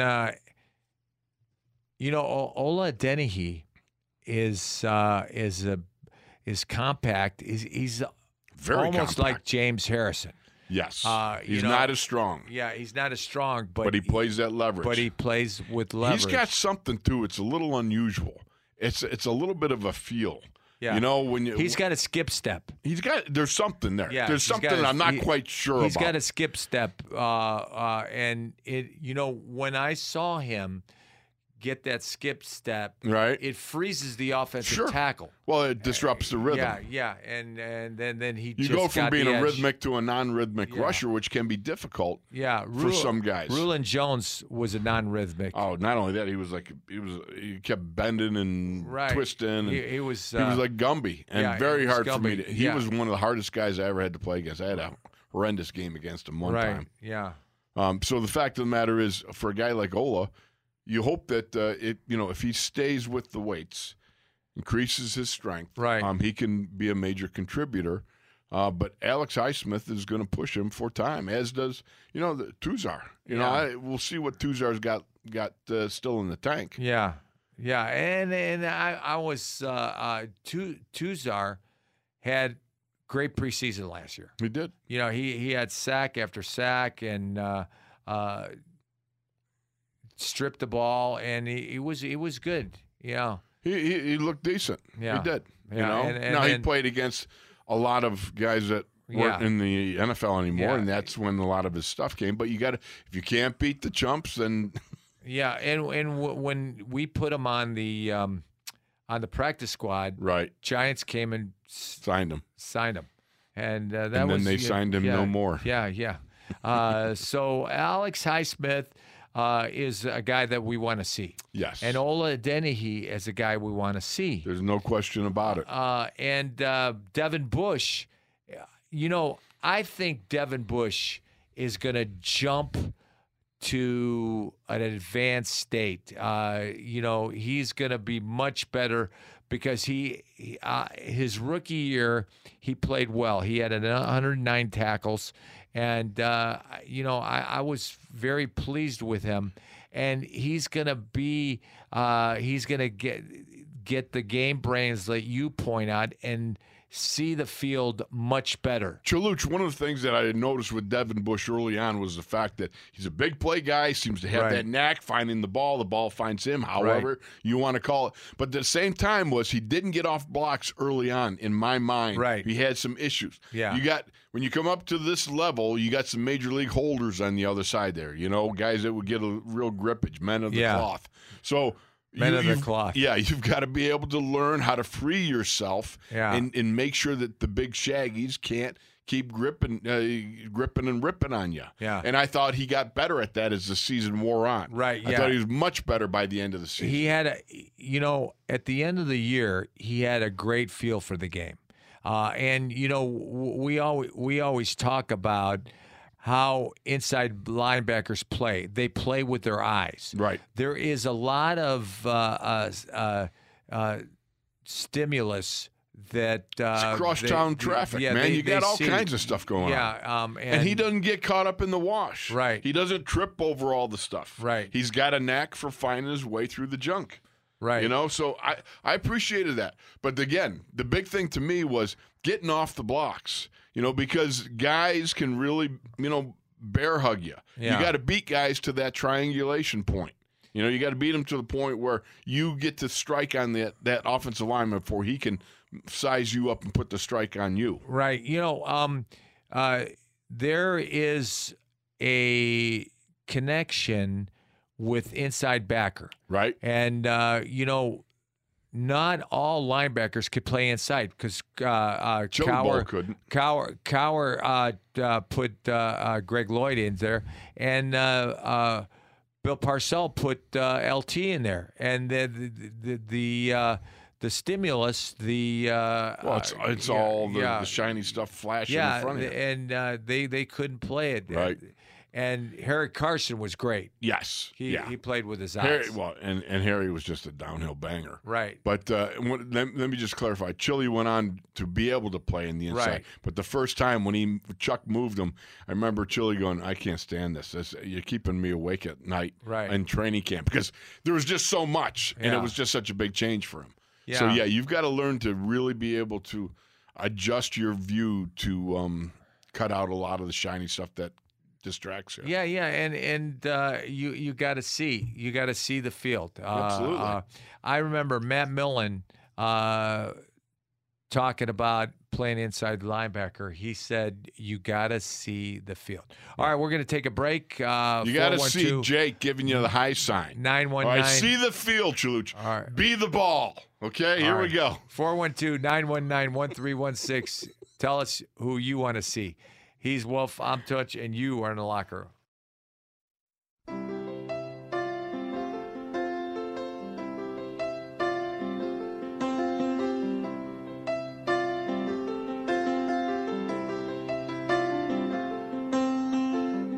Blue jean baby. I don't think the Steelers are ever underdogs or underlooked. I think we have a certain expectation around here that everybody in the NFL holds us to. But as far as just individual performance, probably, Ben coming back from, a year where he got hurt and having people questioning whether he can return at his age, which will definitely drive somebody to feel like they're an underdog. But, Ben is Ben Roethlisberger. If he's on the field, if he's playing and he's healthy, he's a top quarterback in this league. So I don't think there's any undermining what he's going to bring to the game when healthy. Well, he's healthy. You're in the locker room with Tunch and Wolf, presented by Neighborhood Ford Store. The Ford F-150 is the official truck of the Pittsburgh Steelers. Now, here's Tunch and Wolf. Tiny Dancer, Wolf. You had to pick Tiny Dancer. I just, we got Vince and you got, he's not a John thing. He's not a tiny dancer. I thought the contrast was rather humorous myself. But he was a physical player. He's a physical player, and I want to see Vince Williams this year because I think he's going to bring out the best in Devin Bush. And those two guys, Devin is the athletic guy, and Vince is the thumper. Right. And I think that they play well together.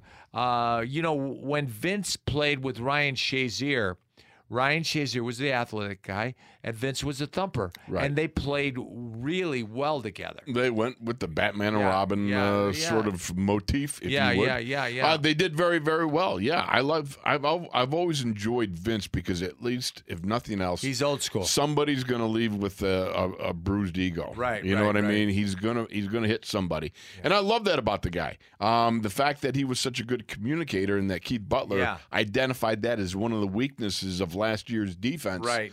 Leads me to believe that, the productivity can be even higher because of the fact that Vince is one of those guys that is an excellent communicator who does make sure everybody gets their alignment roles and that you're all on the same page. So given that and the fact that defense really crystallized last year, think what it can do this year. And then when you got a team, if your offense can get out and do more than we talked about the production of the offense last year, how poor it was. Yeah. But if you got teams playing from behind, right, you got a great opportunity to crank that defense up and have at it. Yeah.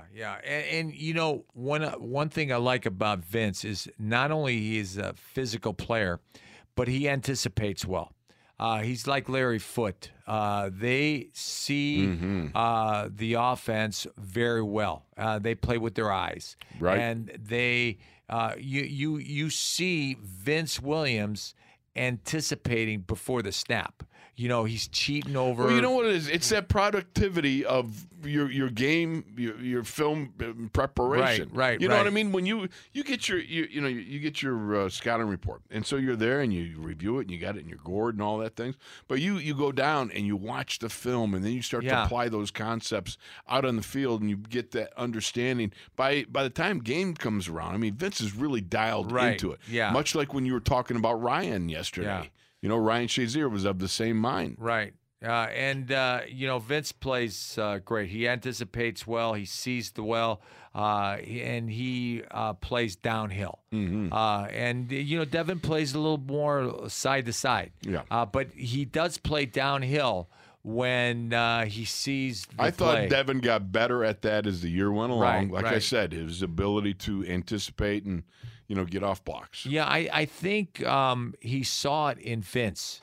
When you look at a guy and, like we viewed Sam Davis, Webby, John Kolb, Right. Larry Brown, you pick up things from them. Right. And I think that Devin Bush was looking at Vince, on the film and said, wow, he anticipates well. And that's one. Well, you learn, here's the thing in my mind, Chaluch, what happens so much is, like, you learn specific points that you have to pick up on. Right. Like, from the guard, you're pulling. Sam used to talk about flash points. Right. Things will flash in front of you that you have to see and identify along the way Right. to be able to tell you how to react. If you see, if on your first step on a toss 32 trap, I see you at right tackle with your Right. back towards me, Yeah. clubbing the guy out, immediately bend it around quick. Right. All right, turn it up quick, get north and south. Right. Because you've got to make sure that you're properly aligned in the hole to be able to get the maximum power. And- if I see the horns of a defensive end ramming, Right. I know that I got to flatten out and get that guy. And you see flash points. You see Webby's butt go by. You Right. see, Terry Long, him coming down on a double team on the nose. Those are flash points that you have to pick up on to know where you're at. Or you, it's flow 38, and you got to pick up run through. And Robert L. Jackson ran through. We did and- have. and- You would have to bring that one up. When Raleigh was And so Raleigh mad was at me mad at you. because he hated R.L. Jackson. Yeah, he hated him. Oh my goodness! And he had last thing he And- told me and- when I went out there, don't miss the run through. And I missed the run through. Yeah, and Gadzooks. if he hated a player and you played bad against him, Yeah. he hated you. Yeah, so he hated me. Yeah, It And was, he my hated goodness. me because I struggled against Mike St. Clair. Oh yes. And then he Oh, just couldn't stand Mike St. yeah, Clair. yeah, he yelled at me. So Vince Williams, I think, is going to be an asset for Devin Bush, T.J. Watt. He keeps getting better, man. Yeah, I told you. Yeah, I told you when he was a rookie. I said, you know what, Right. this kid's going to be a good pass rusher. right. You know, Right. You told me. I was prescient, man. I was like, a prophet, man. I was like Yeah. dialed in. Just Yeah. TJ's got a great edge rush, and I jumped off before I jumped on the wagon, that Yeah. sort of thing. Yeah. But the fact is, you watch TJ, and first of all, he's just got great genes. Yeah. I mean, from his brothers and everything else, and you just knew watching him that this guy had an opportunity to be a really special player, Right. and he's come to realize that already in his third season. yeah. I go back to San Francisco, all the pass rushing he did, and then to be able to get out there and he intercepted a ball or Right. something like that. He had 2 picks. Yeah, it was dynamite, man. Yeah. So kudos to him. I think he really raised the level of Bud Dupree Yeah. because I think the two of them work as great bookends. Right. And I think Bud has learned from watching TJ some things, and Bud's got his own. I mean, that guy is so strong and Right. powerful, And- he started to really put it together. Right. TJ Watt, 14 and a half sacks, and he works the hands well. Yeah, Very. he works the hands well. He slaps the hands down, and he gets the edge. And Bud Dupree, one of the things that I see in Bud is he's got a great first step. He wins most of the Right. takeoffs that the defense does. in Yeah, practice. yeah. He wins most of the Yeah. takeoffs, and he's get the edge. Now he used to take the wide arc, Right. but now he's taken the the sharp arc. He's now on his third step. He makes the break. Right. You know, he doesn't allow himself to get driven up the field and taking the cab ride around the quarterback. Right. Running the arc and coming out with nothing. He's also developed an inside move. Right. You know, which is a big thing, and he's put them together better. Right. And for whatever reason, being on the right side is better for him. Right. He sees it. He feels it better. Some players are just, that's the way they are. They're more Right. comfortable on one side or the other. Right. And I think that the one-hand stab that he's got where he goes with the inside lockout, the Reggie White deal, that's powerful. Right. That's very powerful. Yeah, yeah. And, we're going to see T.J. Watt and Bud Dupree get more sacks this year. Oh, I think I'm excited. Yeah. Because you know what I the predict- capabilities are Yeah. and the expectations. Right. Yeah. You think they'll go over 25? Yeah. You think so? I think the two of them will go over 25. Well, if the season is 16 games. Yeah. Yeah. That's the key. Yeah, that's a key. Absolutely. But Yeah. you know what? Again, go back to you're going to need somebody that can spell them a little bit. And is that going to be the Alex? Alex Is that going to be Highsmith the or Ola? Or is it going to be the Benihim? Tuzar? You know? Yeah. You got to find out. It's going to be I can't wait till we get some pads on. I'm sick and tired of speculating. Monday, we got pads coming. Right. Monday, we have pads, and it's going to be. And we get to watch it. Yeah, we get to watch it. Oh, we're going to be. Gadzooks, man. Could we please just get some pads on? We're going to be allowed at practice. Yeah, don't you screw up. Yeah. Don't you get sick between now and then. Why? You don't get sick. Okay, I won't if you won't. Yeah, but you don't eat much. That I can't promise. Yeah.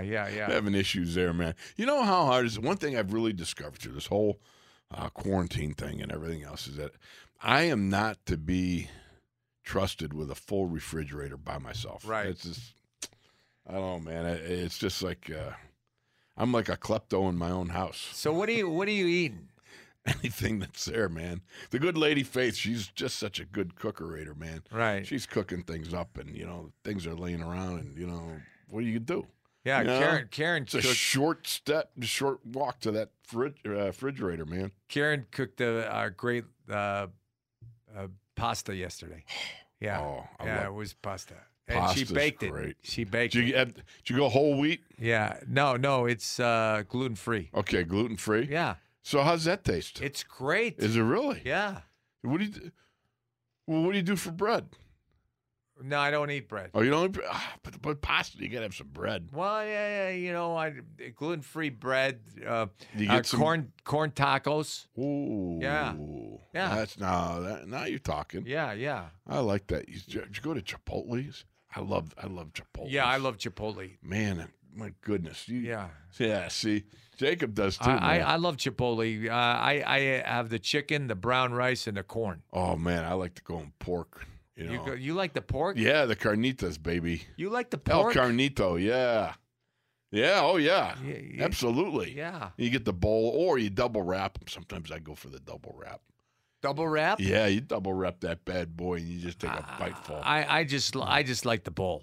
Yeah, the bowl is yeah. good, but the double wrap is really good because if you like the tortilla shell, Yeah. which But I can't eat that. That's Oh, wheat. that's right. Yeah, it's wheat. man, I'm glad I'm not you. Yeah. Of course, then then you'd be a fat guy if you were me. So you wouldn't want to be that. All right, we're gonna take a break. Therefore, and, you are glad you're not me. Yeah, we're gonna take a break and we'll come back. We're gonna go on to talk about players: Terrell Edmonds, Stefan Wisniewski, and Eric Ebron. After the break, he's Wolf. I'm Tunch. And he loves pork. And you're.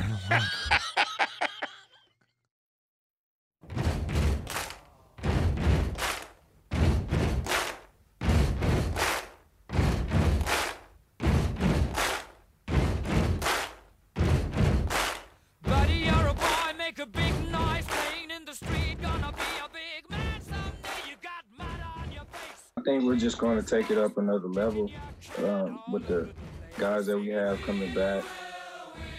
Guys, we have a great locker room. Guys, we've been communicating through all of this whole time.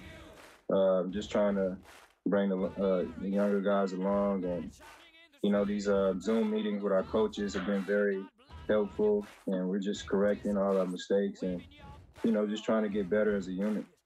You're in the locker room with Tunch and Wolf, presented by Neighborhood Ford Store. The Ford F-150 is the official truck of the Pittsburgh Steelers. Now, here's Tunch and Wolf. So that's Steve Nelson, and Steve had a great year last year. Oh, he did. He didn't give up a touchdown pass, and he is a great guy and a great student of the game. Think about this. On one side, you had a guy who didn't give up a touchdown. Right. On the other side, the longest that Joe Hayden gave up was a 23-yard reception. Right. And that's a couple of cooking corners, man. Right. And Joe Hayden had 5 picks. I thought Joe Hayden and Minkah Fitzpatrick and Steve Nelson were the great gets in the offseason. Free agency. Oh, man. Yes. Yeah. No doubt about it. Again, and we've talked about Minkah ad nauseum, and we're going to nauseate more with it because I'm telling you what, I think so much of the young man. When he first arrived, and I got an opportunity just to talk to him a little bit, and you realized and could tell just from the conversation, this is a highly intellectual, smart, young ball player. Right. Rod Woodson talked about his game brains, his ability to be able to put things together and do so in fine fashion on the field, both mentally and physically. And, he is not disappointed. I only think that's just part of the growing thing, man. Yeah. And so, one of the other players I want to see is Terrell Edmunds. He had 105 tackles, second to Devin Bush last year. And, he is a great box safety, but he could play cover 2 as well. And, I think that he's going to get – I think this is the year that he's going to have a bust-out year, and that's going to be a big year. I think the young man's just grown by leaps and bounds. First of all, what a fine dude. Yeah. I got to do a show with him up at the Giant Eagle. And one of the things I remember is his mom and dad were there, and I said, you know what? Congratulations for doing such a fine job on raising such fine young men. Yeah. Because Trey is is of the same ilk. They're just well-mannered, strong, tough guys, you know. And the mother's a great guy. Yeah. And that great girl. Yeah, great girl. And Farrell, we played against him, and I played with him in the Pro Bowl. Yeah. I think the world of these young men. They're a couple of hard-hitting dudes, and I think for Terrell, the expectations are higher, and they got higher with Minkah coming aboard too. Yeah. And I really believe that Minkah's going to do for Terrell what Vince is going to do for Devin. Right. I think it's going to be one of those copacetic situations. Yeah. Yeah, that's a good point, Wolf. I had my moments. Yeah, that's a great insight, and I agree with that. I like Terrell Edmunds. I like the physicality that he plays with. I like the toughness. I like the way he throws his body around, and I think he's going to have a good year. It's also interesting to me that Rod would highlight Terrell's ability to possibly play the dime linebacker. Right. That the strike force that he brings from that position is something that, let's face it, he can cover backs, he can cover tight ends. Right. And he's got, strength, and he's well put together. To mire in it. It's going to be interesting the way they use him this year. I'm looking forward to being at practice Monday. Absolutely. I'm gonna. Kid Zooks, aren't you excited about some pads? Yeah. I mean, we've been cooped up for so long. Yeah, without pads. No, just being cooped up at home. Right. And then to actually see it in the flesh. Right. Watch some practices. See some guys ball up their fists and go at it. Yeah. Have a little set to. I'm really looking forward to it, and I hope that everybody gets a little excited, because one of the beautiful things that happens is you get through training camp and then into the season, and the magic starts. Yeah. The magic of an NFL season. I love it. Yeah, and the magic of this NFL season. It's a little bit different. Right. Okay, but yes, it's going to be magic traded there. Yeah. The other guy that I want to see is Stefan Wisniewski. You see Steph all the time. Yeah, we see Leo, because his dad. Yeah, we played against his dad. Yeah, he played for the Colts, Indianapolis, and Baltimore. Absolutely, and at Penn State. Yeah, because I played against him at Penn State. Yes. The Whizzer. I didn't play against Penn State. No, you played at the Rubber Bowl. I played the the directional Rubber Bowl. schools, Southern Illinois.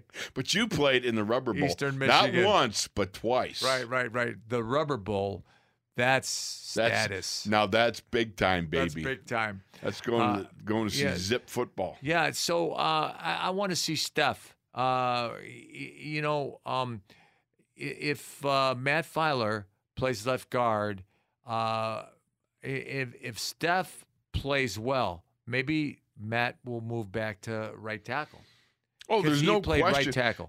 But here's the point. To me, the reason that you are moving Matt, in my mind, you got to find out if Chooks or Zach can play. Right. Because you got right now if this was Al's last year, right? Okay, you got Al. His contract is done. His contract. Okay, so if this was, because that was the comment made by Dave DeCastro, so we'll just run with it a little bit. So if indeed this is Al's last year, this is also I'm trying to think. Zach signed a 1 year, right? So he's just signed for this year. So they're going to have to re-sign him. Or Chooks, I think he's got one more next year. You got two tackles here that could be fighting for the left and right tackle. Right. Chooks can play left tackle, and Zach can play right tackle. Right. So that's why you had to make this move. Yeah. I think Steph is, first of all, you got to have a solid backup center. Right. And he's a solid backup center. He's a plug-and-play, 2-time Super Bowl ring winner. Right. Okay? Yeah. So he can play any of the three inner triangle positions there. But you had to find out amongst Zach and Chooks if you got anything for one position and maybe two. Yeah. And so the last player that I want to see is Eric Ebron. Eric Ebron, he's a touchdown maker. He is very athletic. He's got a great catch radius. He runs great routes. You could play him at slot. You could play him, split him out. You could play him in H-back, and you could play him in line. I think between... I'm anxious to see what he does blocking wise. Yeah. I think between him and Vance, they're going to be good. I wouldn't be surprised if we play a lot of too tight personnel. No doubt. Yeah. No doubt, because I think you can get the old, thunder and lightning type thing, what have you. Yeah. You got a big guy and a smaller guy. And Ebron, for whatever reason, is able to operate well in the red zone. So, we were very diminished in red zone capabilities last year. Right. So it's obviously making a move to bolster that. Yeah, between Vance and Eric Ebron and Chase Claypool, we have tall receivers in the red zone. Absolutely. Yeah. I would love to see a package where you go with those big guys. Right. You know what I mean? And you get the pre-snap motion going all over the place. Yeah. I love that. Yeah. I just love the concept of having guys going. Too tight. Do you remember when I got to play goal line tight end and I'd go in motion? You were prancing. I didn't prance. You were prancing. I went in motion Chuck with said, authority. "Don't prance." I went in motion with authority. Chuck said, "Don't prance, Wolf." I remember. No prancer. You were prancing. I didn't prance. You were prancing. I did it with style. Yeah. Do you remember when he said, "Don't prance"? No, I never remember him saying that. to me. Yeah, he did. I was not a prancer. Yeah, you were a prancer. You're a prancer. All right. It's 412-919-1316. He's Wolf. I'm Touch. So we were talking about Ebron. Yeah. All right, so you're talking about Ebron, but I go back to, I talked about the Gentry. Yeah. All right, has he been doing some deep squats and, benching, some big weights and stuff like that? Because the one thing I thought about the Dear Zach is Myron would call him. I don't know why I'm Myron out today, but you think about him. Sure miss Myron. But anyhow, talking about Zach Gentry, and you talk about a guy who's got a lot of room to fill out on that big body. And you just think, when are we going to start to see that realization of some of the physical forces he can bring to bear? It's not like he's an unwilling participant in getting combative. He's a guy that you look at him and, he's got some strength and everything else. And with that size, Gadzooks, man, that would just be nice to be able to use that in the red zone and be able to use that at short yardage. That's a big body. Yeah. So are you done like emailing somebody or something? Well, Labs said, are we doing the radio hit today? It's 11:29. I haven't gotten a call. I thought we were on. I talked to him. And I thought we were on Thursday. No, we were on Tuesday. That's what I thought. And then you said it was Thursday. So then you confused me. Yeah. Hey, I would love to call Labs. Yeah. That would be great. Can we get him? Yeah. Can we go to break now and get Labs on? Because we'd like. Yeah. All right. Let's do that. All right. We're gonna go. We're gonna go to break right now, and we're getting Labs. All right. Take us to break, Jacob. Yes, because right now we're confounded. Yeah.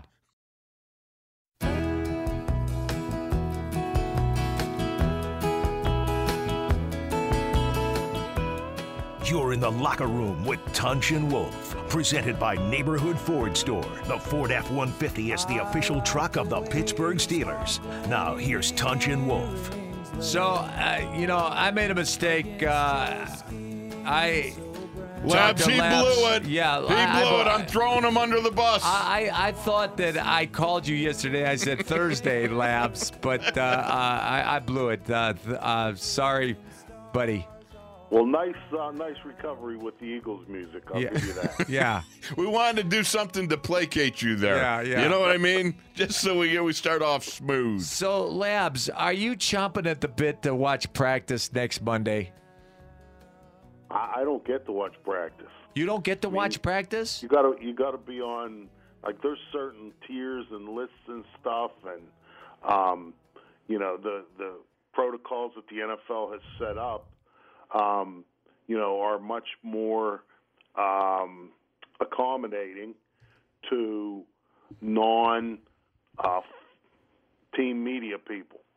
So the people who get to, watch practice regularly and, I don't want to bore the listeners too much with this, watch practice regularly are the people who also will be taking turns as the pool reporter, who their job is, it's like the Super Bowl where, you have one or two people from the total media corps go to practice and then report to everyone else, and then everyone else uses the report to report about practice. It's kind of like a advanced game of telephone that you used to play when we were kids.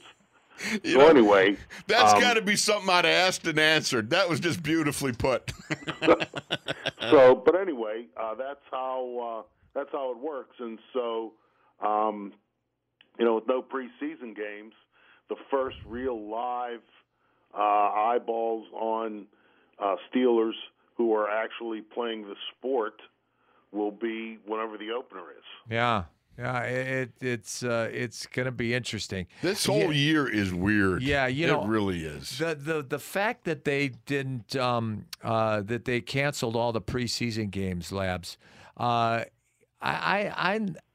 It's going to be a challenge to scout out the roster and how many rookies are going to make the team and how many free agents are going to make the team. And, it's going to be a challenge for the coaches, I think.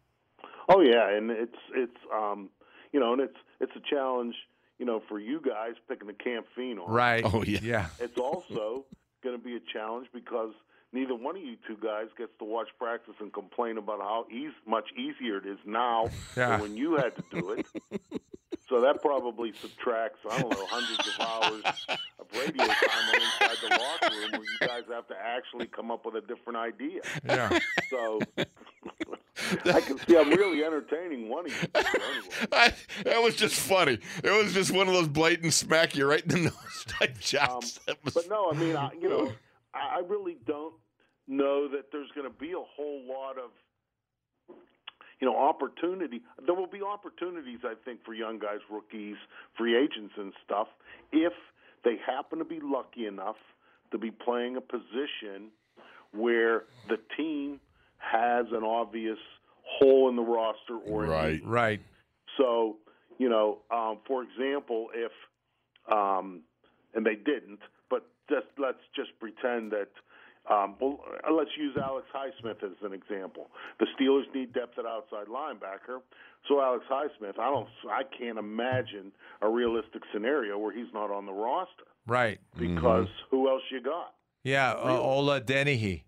Right, and Tuzar Skipper. That was my camp phenom last year. Right, and I'm really not running them down, but it's not like they're proven people. Right. Yeah. So, so if you're one of those positions, it's okay. But here's another guy, Kevin Dotson. Right. Now, Yep. I don't think he's in any danger of not making the roster, but in my mind, he has no shot, barring injury, of playing.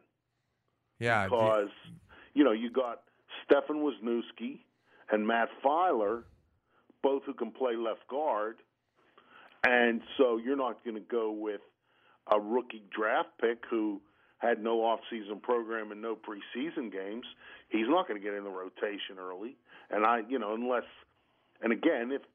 assuming, Stefan and Filer, don't fall through a manhole or anything, right. disappear. Their skills just are gone all of a sudden from, one season to the next. I just don't see how an NFL coach, is trying to win this year, which Mike Tomlin is. I don't see how you pull one of those guys and put in the rookie. It just doesn't make any sense to me. Right. So this is where you are, and we can go up and down the roster. Does Paxton Lynch, what kind of opportunity does he have to beat out Devlin Hodges?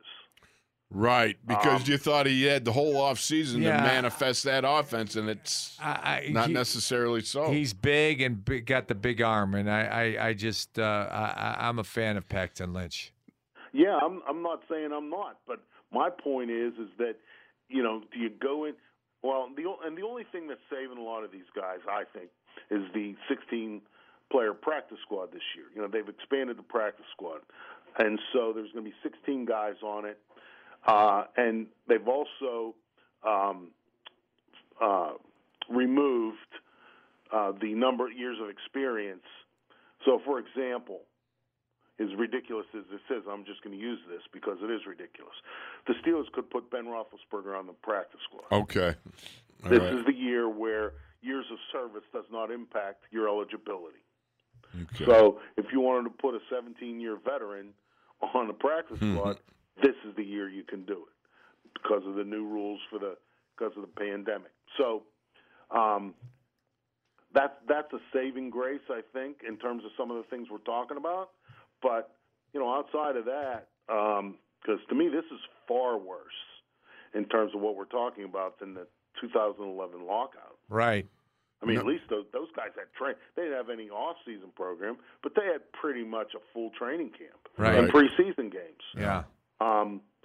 This year they're not, and 14 padded practices only, and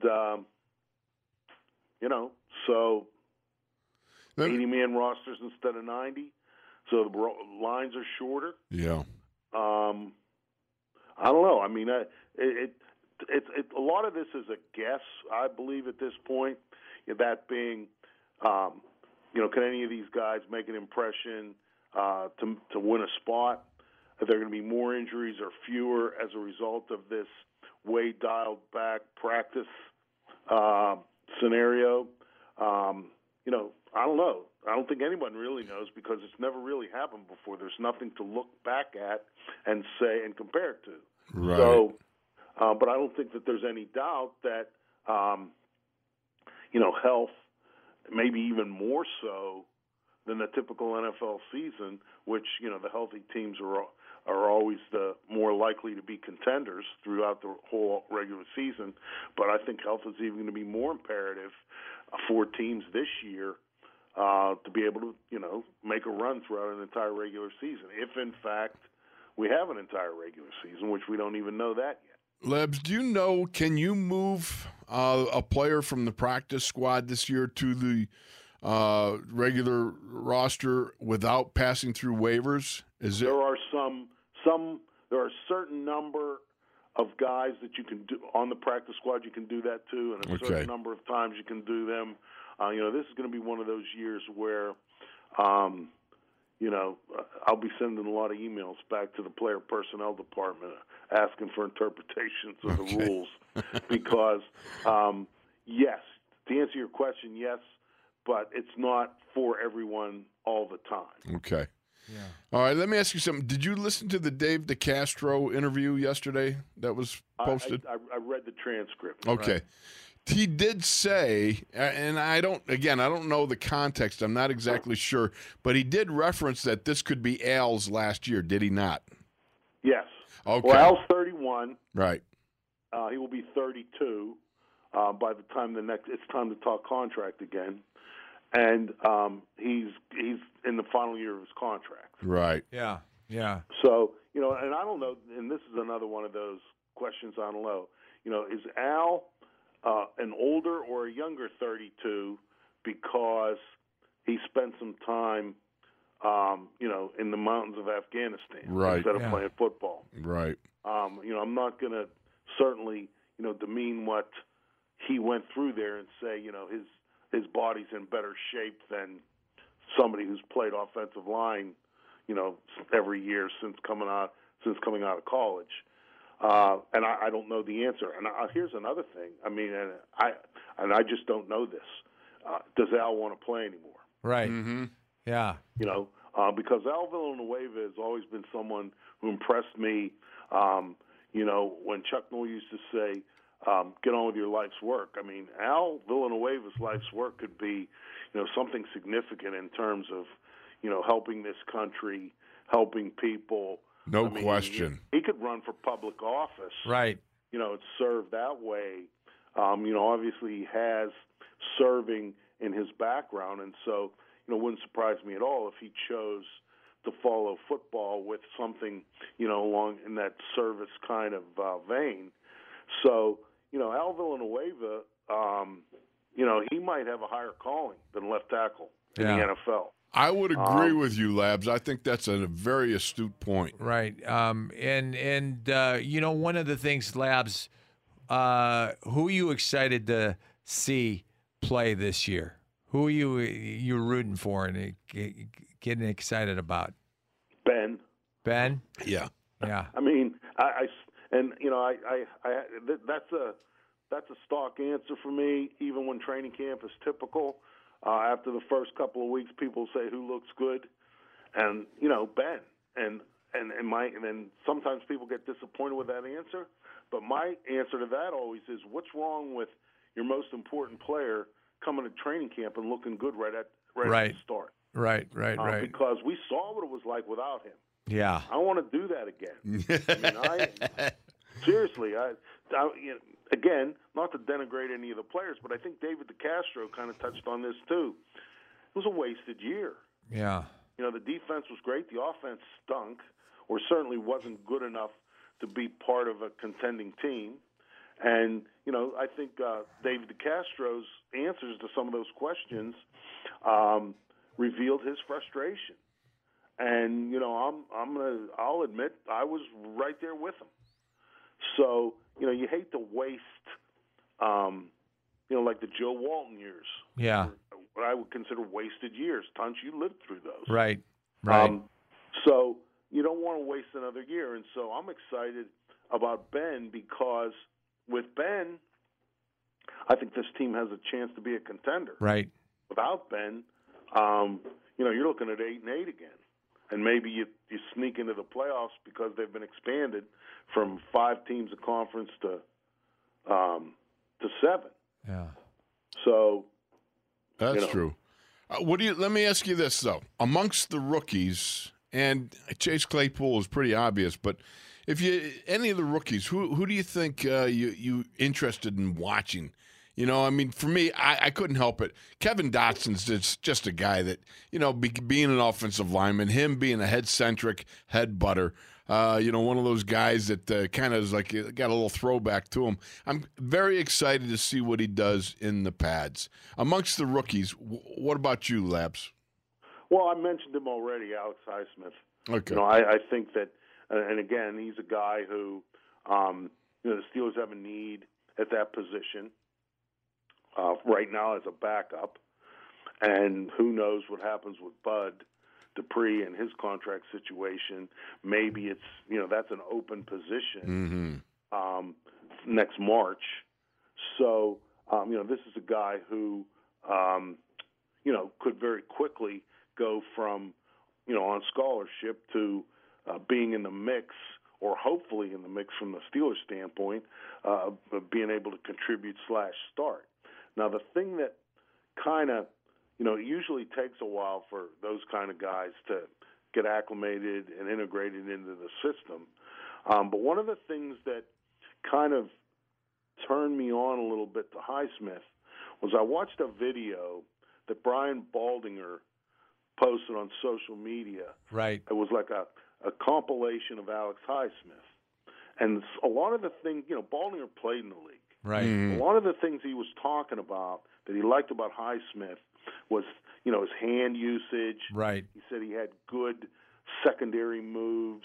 A lot of the things that, you guys know, usually guys who come from college don't come with that. Right. He's relentless. He's relentless.